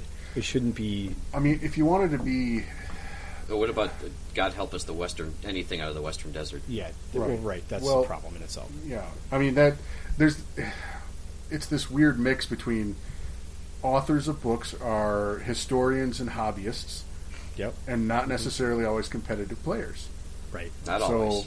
not always. Sometimes, but not always. So you get like just this. There's no command and control. So you get this weird kind of hodgepodge of like. For the record, the D-Day books were written by somebody who's a competitive player. Or Yeah. co-author. Sure. Well, Yeah. But it's. I also think this is somewhat of a hangover, not a hangover, but a holdover from GW, because there were some books that were written not by competitive players. Yep. I mean, Right. when Alessio got a hold of some of those books, we ended up with the RAF with Bretonians and some of those lists and the Skaven, and then you end up with an Empire book that it's like. Yeah, except he also wrote one of the Empire books, and it was grossly underpowered because it was the first one after the new edition came out. Was it 4th or 5th? oh Fifth. yeah, I mean that. Okay, yeah, that sounds And right. so then so we've seen that, and we're also seeing that kind of churn back around with Yep. bolt action. So Yeah. Yeah. Yeah. I mean, I don't want to end up like I'll mention it. I don't want to end up like 40K, where I think they've had 6 editions of that game in the time we've been playing 2nd edition bolt action. They have I don't want that. yeah, they cycle editions really at, quickly. at least 4 editions. Right. They Yeah. have. I don't want that. Static tournament terrain. But That's awful. But that's a Right. different problem. That's not. that's a whole other That's problem. yeah. That's not Game Workshop's problem. That's Right. another entity in itself. But the other extreme of that is not updating everything, which gets frustrating after a while. And it's just Right. like when we've reached a point where it's kind of a cluster flop in the community of what gets in, what gets not. Tournaments aren't really run the Right. same. It's uninspiring. Right. Especially when they've been pseudo updating, right, with theater books, and some things are allowed in theater books, and then you go to a tournament that's Armies of Only book, and you're like, well, wait a minute. Why did I buy this theater book? Yeah. Right. Why do I have 20 other units that I could have taken, but I can't now? All good arguments that we've made several episodes. Yeah, for sure. This will be a constant issue until they do. Well, we're just actually being the change squeaky things. wheel here, you know. So. Right. Yeah. No. Because I want to get greased, baby. I think a lot of the problems or thoughts around this, the emotions around player like updating books and stuff, is partly internal. So us vocalizing that, like, hey, it's okay to update an army book every couple years. It's okay to Or just making reprint that them with the acceptable. errata stuff. That, Sure, even that, whatever. Yeah. But giving them the permission, so to speak. If anyone at Warlord listens, we give you permission to let us buy a book every couple of years. Yeah. Versus this weird, like, I don't need 20 theater books with one unit each in them. Like, I love the idea of theater books with scenarios and, like, here's your army format. Yeah. But, like, if those units are in there too, great, but having them in the main book would be way better if they're appropriate for the main book. Yep. So to speak. Yeah. Okay. Yeah. Okay. So Long we tangent gave you a lot of information about how you want to include stuff into your particular tournament. Yep. But you know what? It's your tournament. It's your choice. And you Just get to make sure pick. you get to pick. Just make sure the players know what is going to be included and allowed before they sign up and hand over the money. Yep. And then reinforce that again in the players' pack and how their army list has to be composed and turned into you. Yep. One other thing that popped into my head when you guys were doing whatever that just was. That thing we do, baby. That thing you do, yes. Right. When we're talked about terrain and the varying that you may not have it, that you can community source it, and the tables don't have to be the same. Some tables can be more open than others. Some tables can be more difficult to plan than others, and that's okay to have that variation throughout. Yep. I in fact encourage it. Yes. It's I've had tournaments where I've played on tables where just like, dude, this is sweet, this is a lot of fun, and tables are like, I got nowhere to hide. What the hell? Right. And all of those offer different levels of randomness to how the players react and how their list reacts in the day of, and that's fine. That's totally fine. Yep. So don't be afraid of that. It encourages good play. Yep. Right. Yeah, because you Being don't able know to make your you don't know what table you're going to end up on. right. Well, and being able to make your army do what you want, regardless of terrain, is part of being a good player. So that's something to learn from or do, like learn to play better on an open table versus a closed table. And it penalizes some armies that try and min-max stuff, right? So, having a kind of a checks and balances against certain types of armies is good.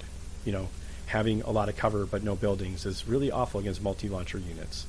So, it prevents everyone from spamming the shit out of those because every table has 6 buildings on it. Yep. Right.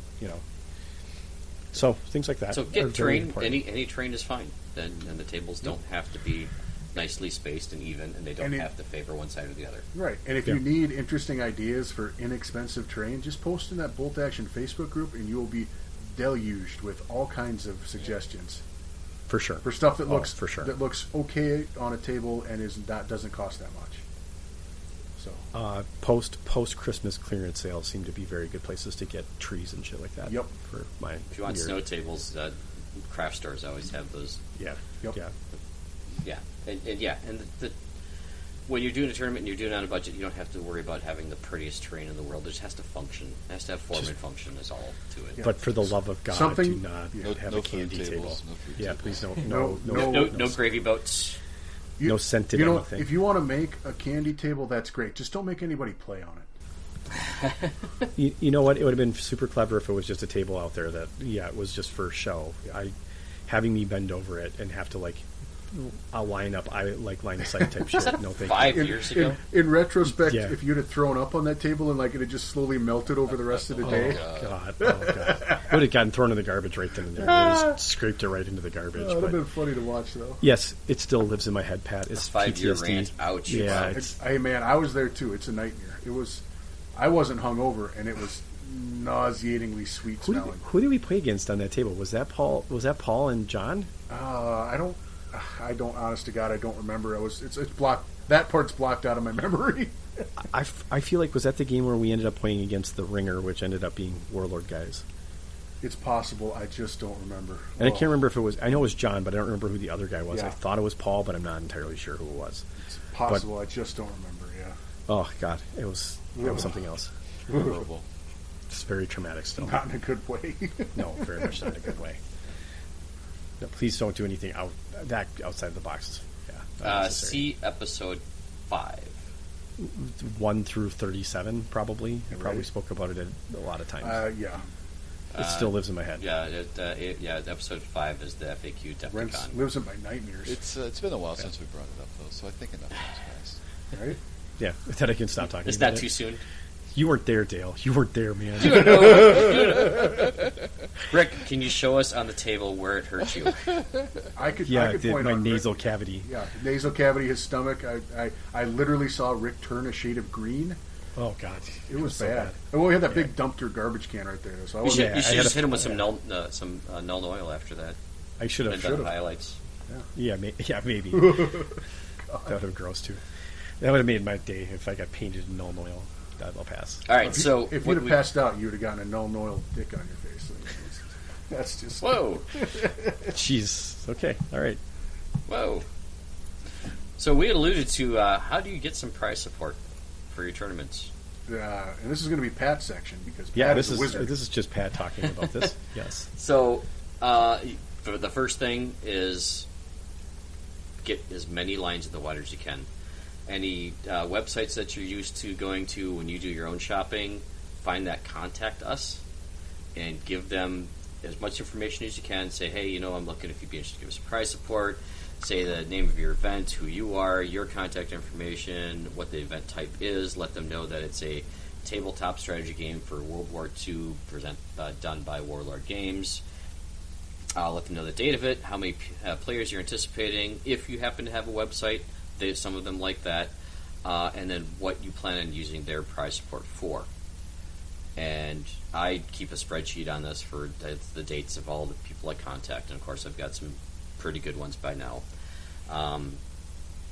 And if they don't respond within a month or 90 days, so you need to start this, probably 6 months out, follow up again. Go, hey, I had contacted you so-and-so, and you can literally type this out in a Word doc or whatever, and you can copy paste it and send it to as many people that have a contact us on their website. Literally, when the first time I did this, it must have been at least 24 different websites to get 6 to 8 responses. No, and you're talking like template makers, train makers. You're talking all these people, all the different people things. that make stuff for our game, and even indirectly. And I'll get to some really good ones towards the end of this. And follow up with them and let them know who you are, what you're trying to do. Most importantly, let them know how you're going to thank them. I mean, we obviously have a podcast that we can use their name and get some name brand recognition. Let them know if you get their logo from them and put it in the player pack, put it in the tournament pack, put it on On a the sign-up cover. sheet. Yeah, on the cover. Yeah. let Sponsored by. I was gonna say there's one thing that maybe to caveat this with is maybe if you're going to have a local store game day, whatever tournament at a particular store, maybe don't reach out to the other stores to sponsor it. That's a little bit maybe a little unkosher. Yeah, don't cross the streams. Yeah, Yes. and most places don't like doing that. So in some areas they maybe do. It maybe is okay, but just be considerate of having a tournament at store A sponsored by store B. that's not Doesn't go always in. look super great. Yeah, it's just something to keep in mind. Is just you don't want to piss off your stores, either one in that case. Don't burn any bridges you don't have to. Right. Right. Exactly. Now, but back to that point for 1 second. Sorry, but it is okay if you have an event outside of a store To get multiple to stores. ask multiple stores to support you. Yep. That's okay. Like that's a different ball of wax. You don't have to be sponsored by one store. You can have all the stores sponsor you if they'd like to. Yep. And you probably shouldn't. You probably shouldn't pry on them to try and get them to support if someone else is supporting you. Nah, don't do that. So yeah, I mean, literally, and talk to your friends, find out where they're buying from. They do Trenchworks. Do they do Sherwood Games? Do they go to War Game Atlanta? You know, all these people that supply this World War II stuff are probably fine having their name affiliated with it, and you know, will probably give you some support if you just they'll want to know. The big thing they always want to know is how many people are you expecting. Yeah, And obviously, You the kinda more get is the thrown more, you know. And if they aren't willing to give you physical prize support, ask them if they'd also be interested in maybe giving a discount code that could be used for the players that they can use Right. on their website. You know, hey, I was at this, you know, and they'll tell you this code will be active the date of your event up to 2 weeks after it. It's generally or how those something things along go. those lines. yeah. Something like that. Yep. Usually how they Yeah. go. And some of the I'll give you my big tips here. The best great sponsors that I've had that have always come through for us. Warlord Games, they'll support you in capacity. They have these packs that are set up. Again, talk to John Russell, Paul Walker, you know, and they will support you in some capacity. They got vouchers for things. They got the gold, silver, bronze order dice that are out there. They will even give you certificates that you can write the winner's name on day of and have something to hand them, so you don't feel like you have to go out and buy plaques for everybody. They'll also give you, you know, some other trinkets. I think the one that's out of print now that if you can still get is the goofy inflatable bullet. I think they still have a couple of them, but they are out of print now. Those sometimes end up in there.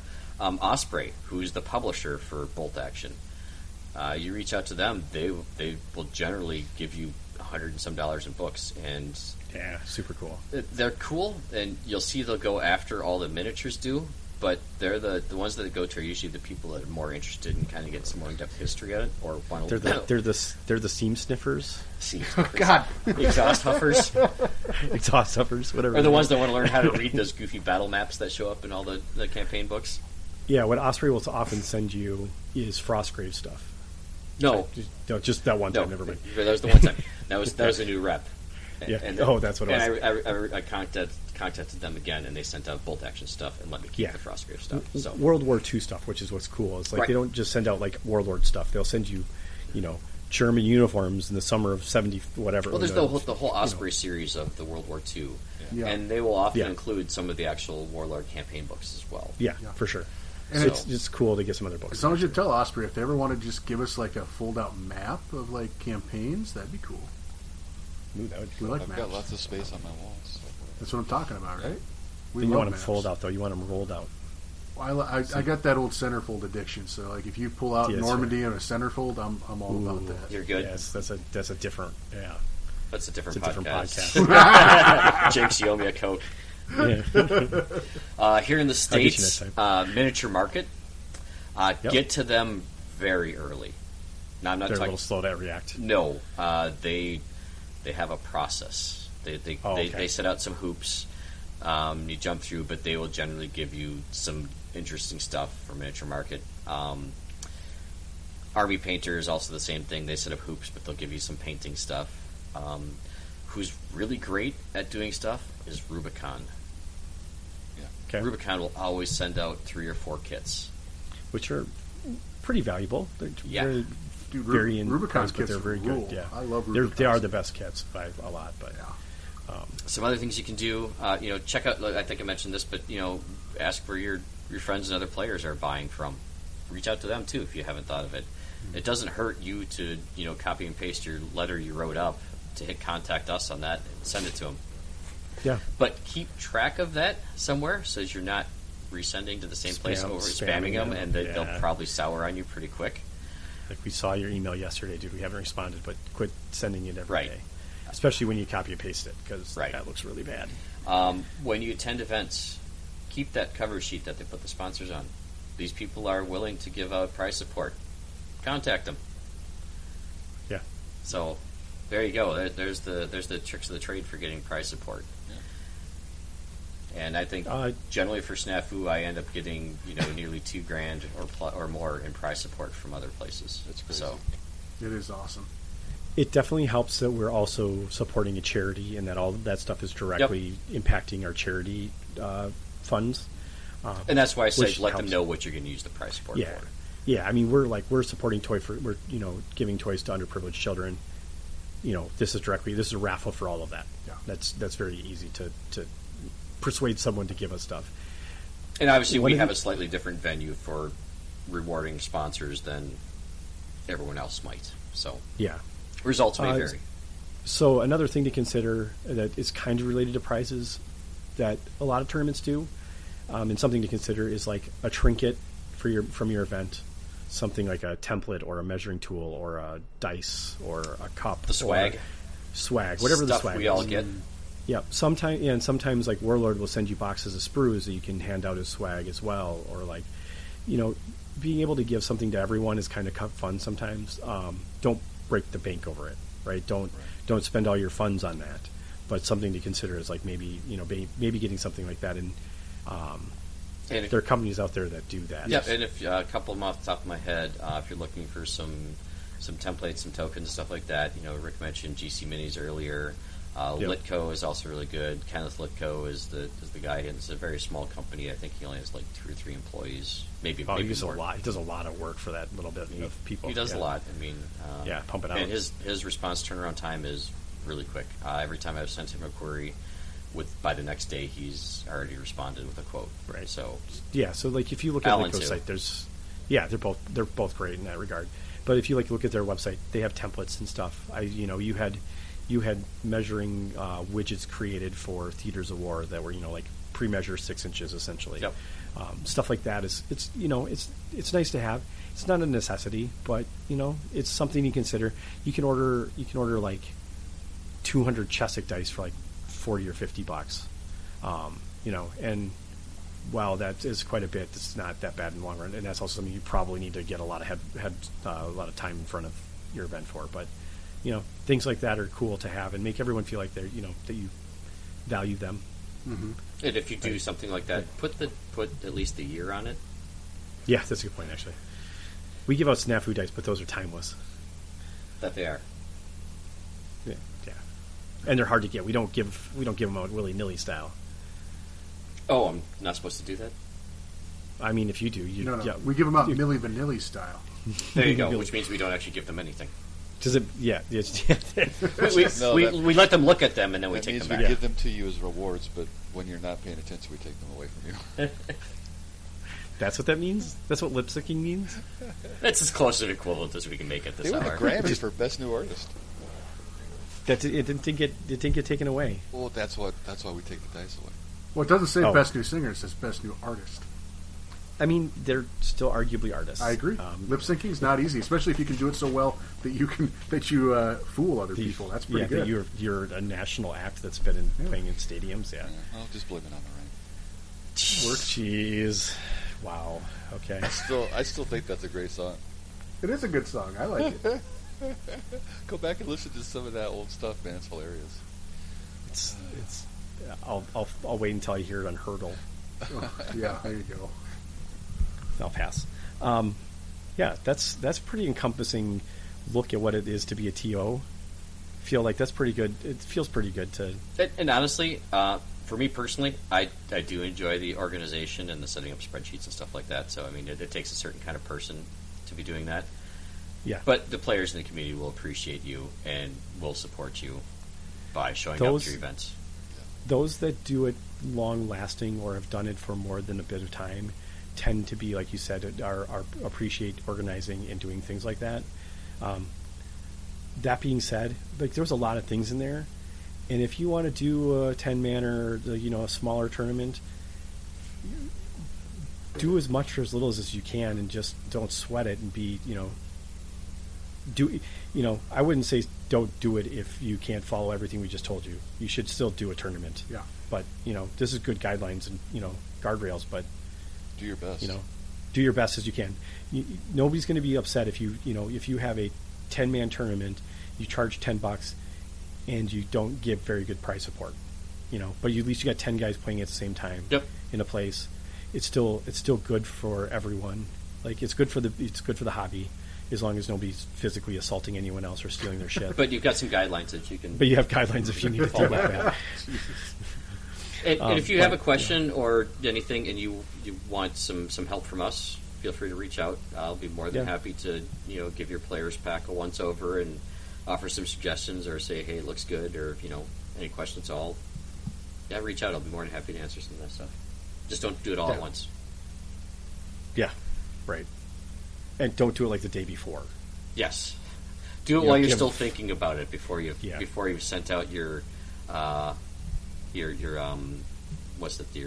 blurb. Here's the tournament. Yeah, your here's marketing what you pitch. Yeah. Make sure. Give us time too. Normally we respond to stuff pretty quickly, but if there's not a chance for us to help you react to it, then there's very little point in sending it to us. Depends how deep our rules discussion forum has gotten. Yeah, maybe don't do it in our. No, I don't know where to do it. I was like, maybe Facebook. Reach out to us however you feel comfortable. We'll help you as best we can in whatever channel you get to us in. We're all monitoring everything at some level at some point. So, right? Yeah. Yeah, I don't think we're not looking at something every day. So. Yeah. Unless we've got except an for when email we're all in address Ireland. I don't know about, so. There's no email address anymore. Yeah. There will be, and I don't know that I'm ready to reveal that. Yeah, let's not go there yet. Yeah. Okay. Like you said, reach out to us if you have anything. Thanks for listening. Thanks for all those people that have helped us in the past doing this. This isn't something that we all just figured out on our own. There's a lot of shoulders we're standing on doing this, right? Mm-hmm. Like, we all went to a lot of tournaments. We had a lot of opportunity to learn from others. I think that's important. Like, always keep in your mind something that you saw at a tournament. And you're like, oh, that would have been really good to have at a tournament. Or this was really good at this tournament. Or this was really good at, yeah. Right, like Pat's little whiteboard thing, like I thought wasn't going to be cool. It's super handy and super great for a very quick, down and dirty way of getting pairings up. At least 3 people have asked me for links to that. So yeah, like it's very inspiring for that kind of stuff, and especially for small tournaments. It's perfect. It's like it works great. So it actually ended up being perfect for Snafu because I could just hand everybody their name, and they put it on a board. They put it on the board at the table they want to play on. And yeah, it's amazing how it worked even better for that. Mm-hmm. But just something to keep in mind. Don't look at a tournament and not see something good about it. So it's something you take away and do in your own tournament, because definitely everything that we do in ours is probably a result of some other tournament that we were at. Yep. Other than some of the crazy shenanigans we pulled, maybe not. I think the other good thing, or the last thing that I would add, the only thing I'm going to add, because I haven't said anything else, is being You said plenty. Being a TO, when you're done, at the end of your tournament, be sure to tell the players that are there about the other tournaments that are coming up. Yep. Yeah. Cross seed, cross germinate, all of that stuff.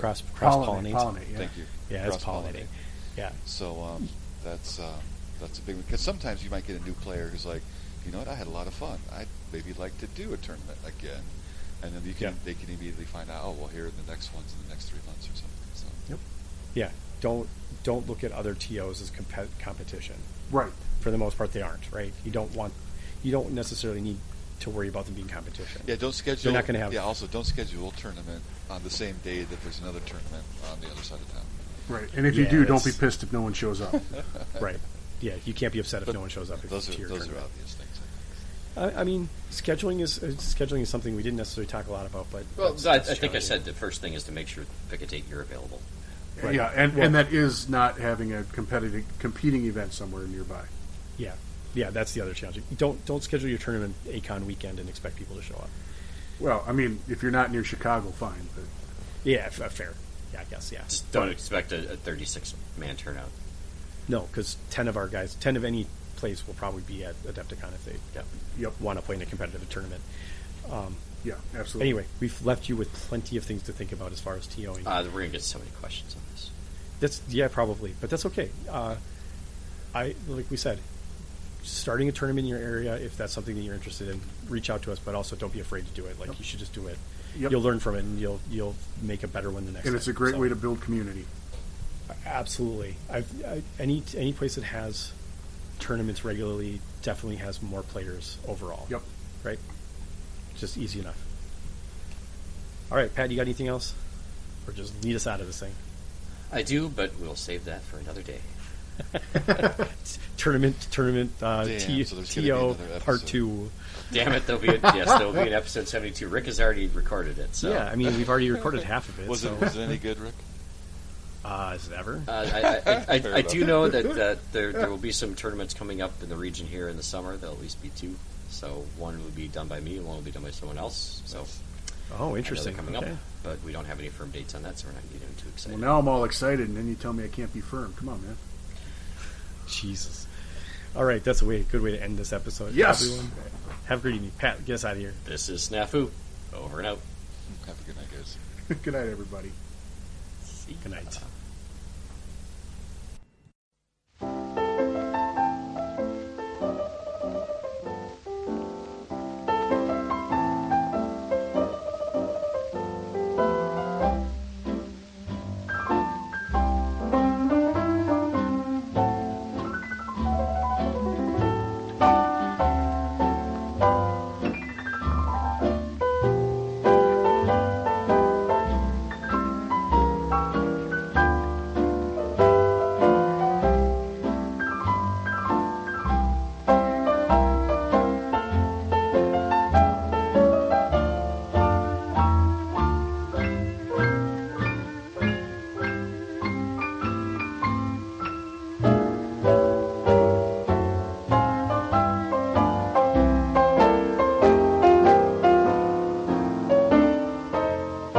By the light of the silvery moon,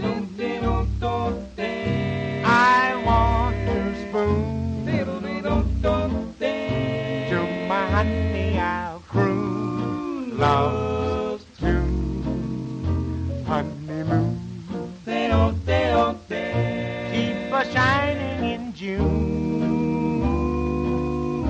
Your silvery beams will bring love dreams. We'll be cuddling soon by the silvery moon. By the light of the silvery moon, I want to spoon to my honey. I'll croon love's tune. Honeymoon, keep us shining in June. Your silvery beams will bring love's dreams. We'll be cuddling soon. La da da da da. By the silvery moon.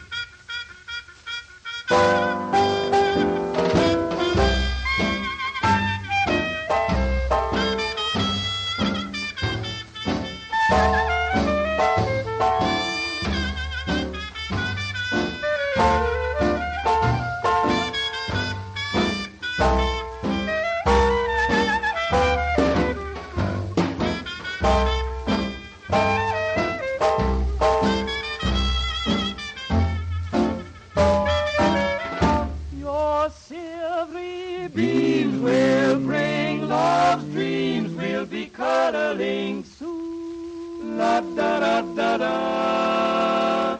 By the silvery moon.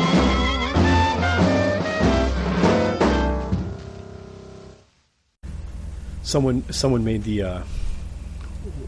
what do you want to call it? An illustration of Facebook is like opening the fridge over and over and over again, looking inside it and not finding anything you want, but eventually you'll start consuming the shit inside it. If that makes sense, like It does. I'm glad we kept that on tape. yeah, existential crisis at the beginning of an episode. Why not? Yeah, sure. It's not funny. It's just scary. I'm sure most of our listeners can relate directly. Probably. They keep listening, waiting for something. Keep looking Just at our sad waiting for Facebook page. something. Just opening the snafu fridge and realizing it's just nothing but shit inside there. Sounds great.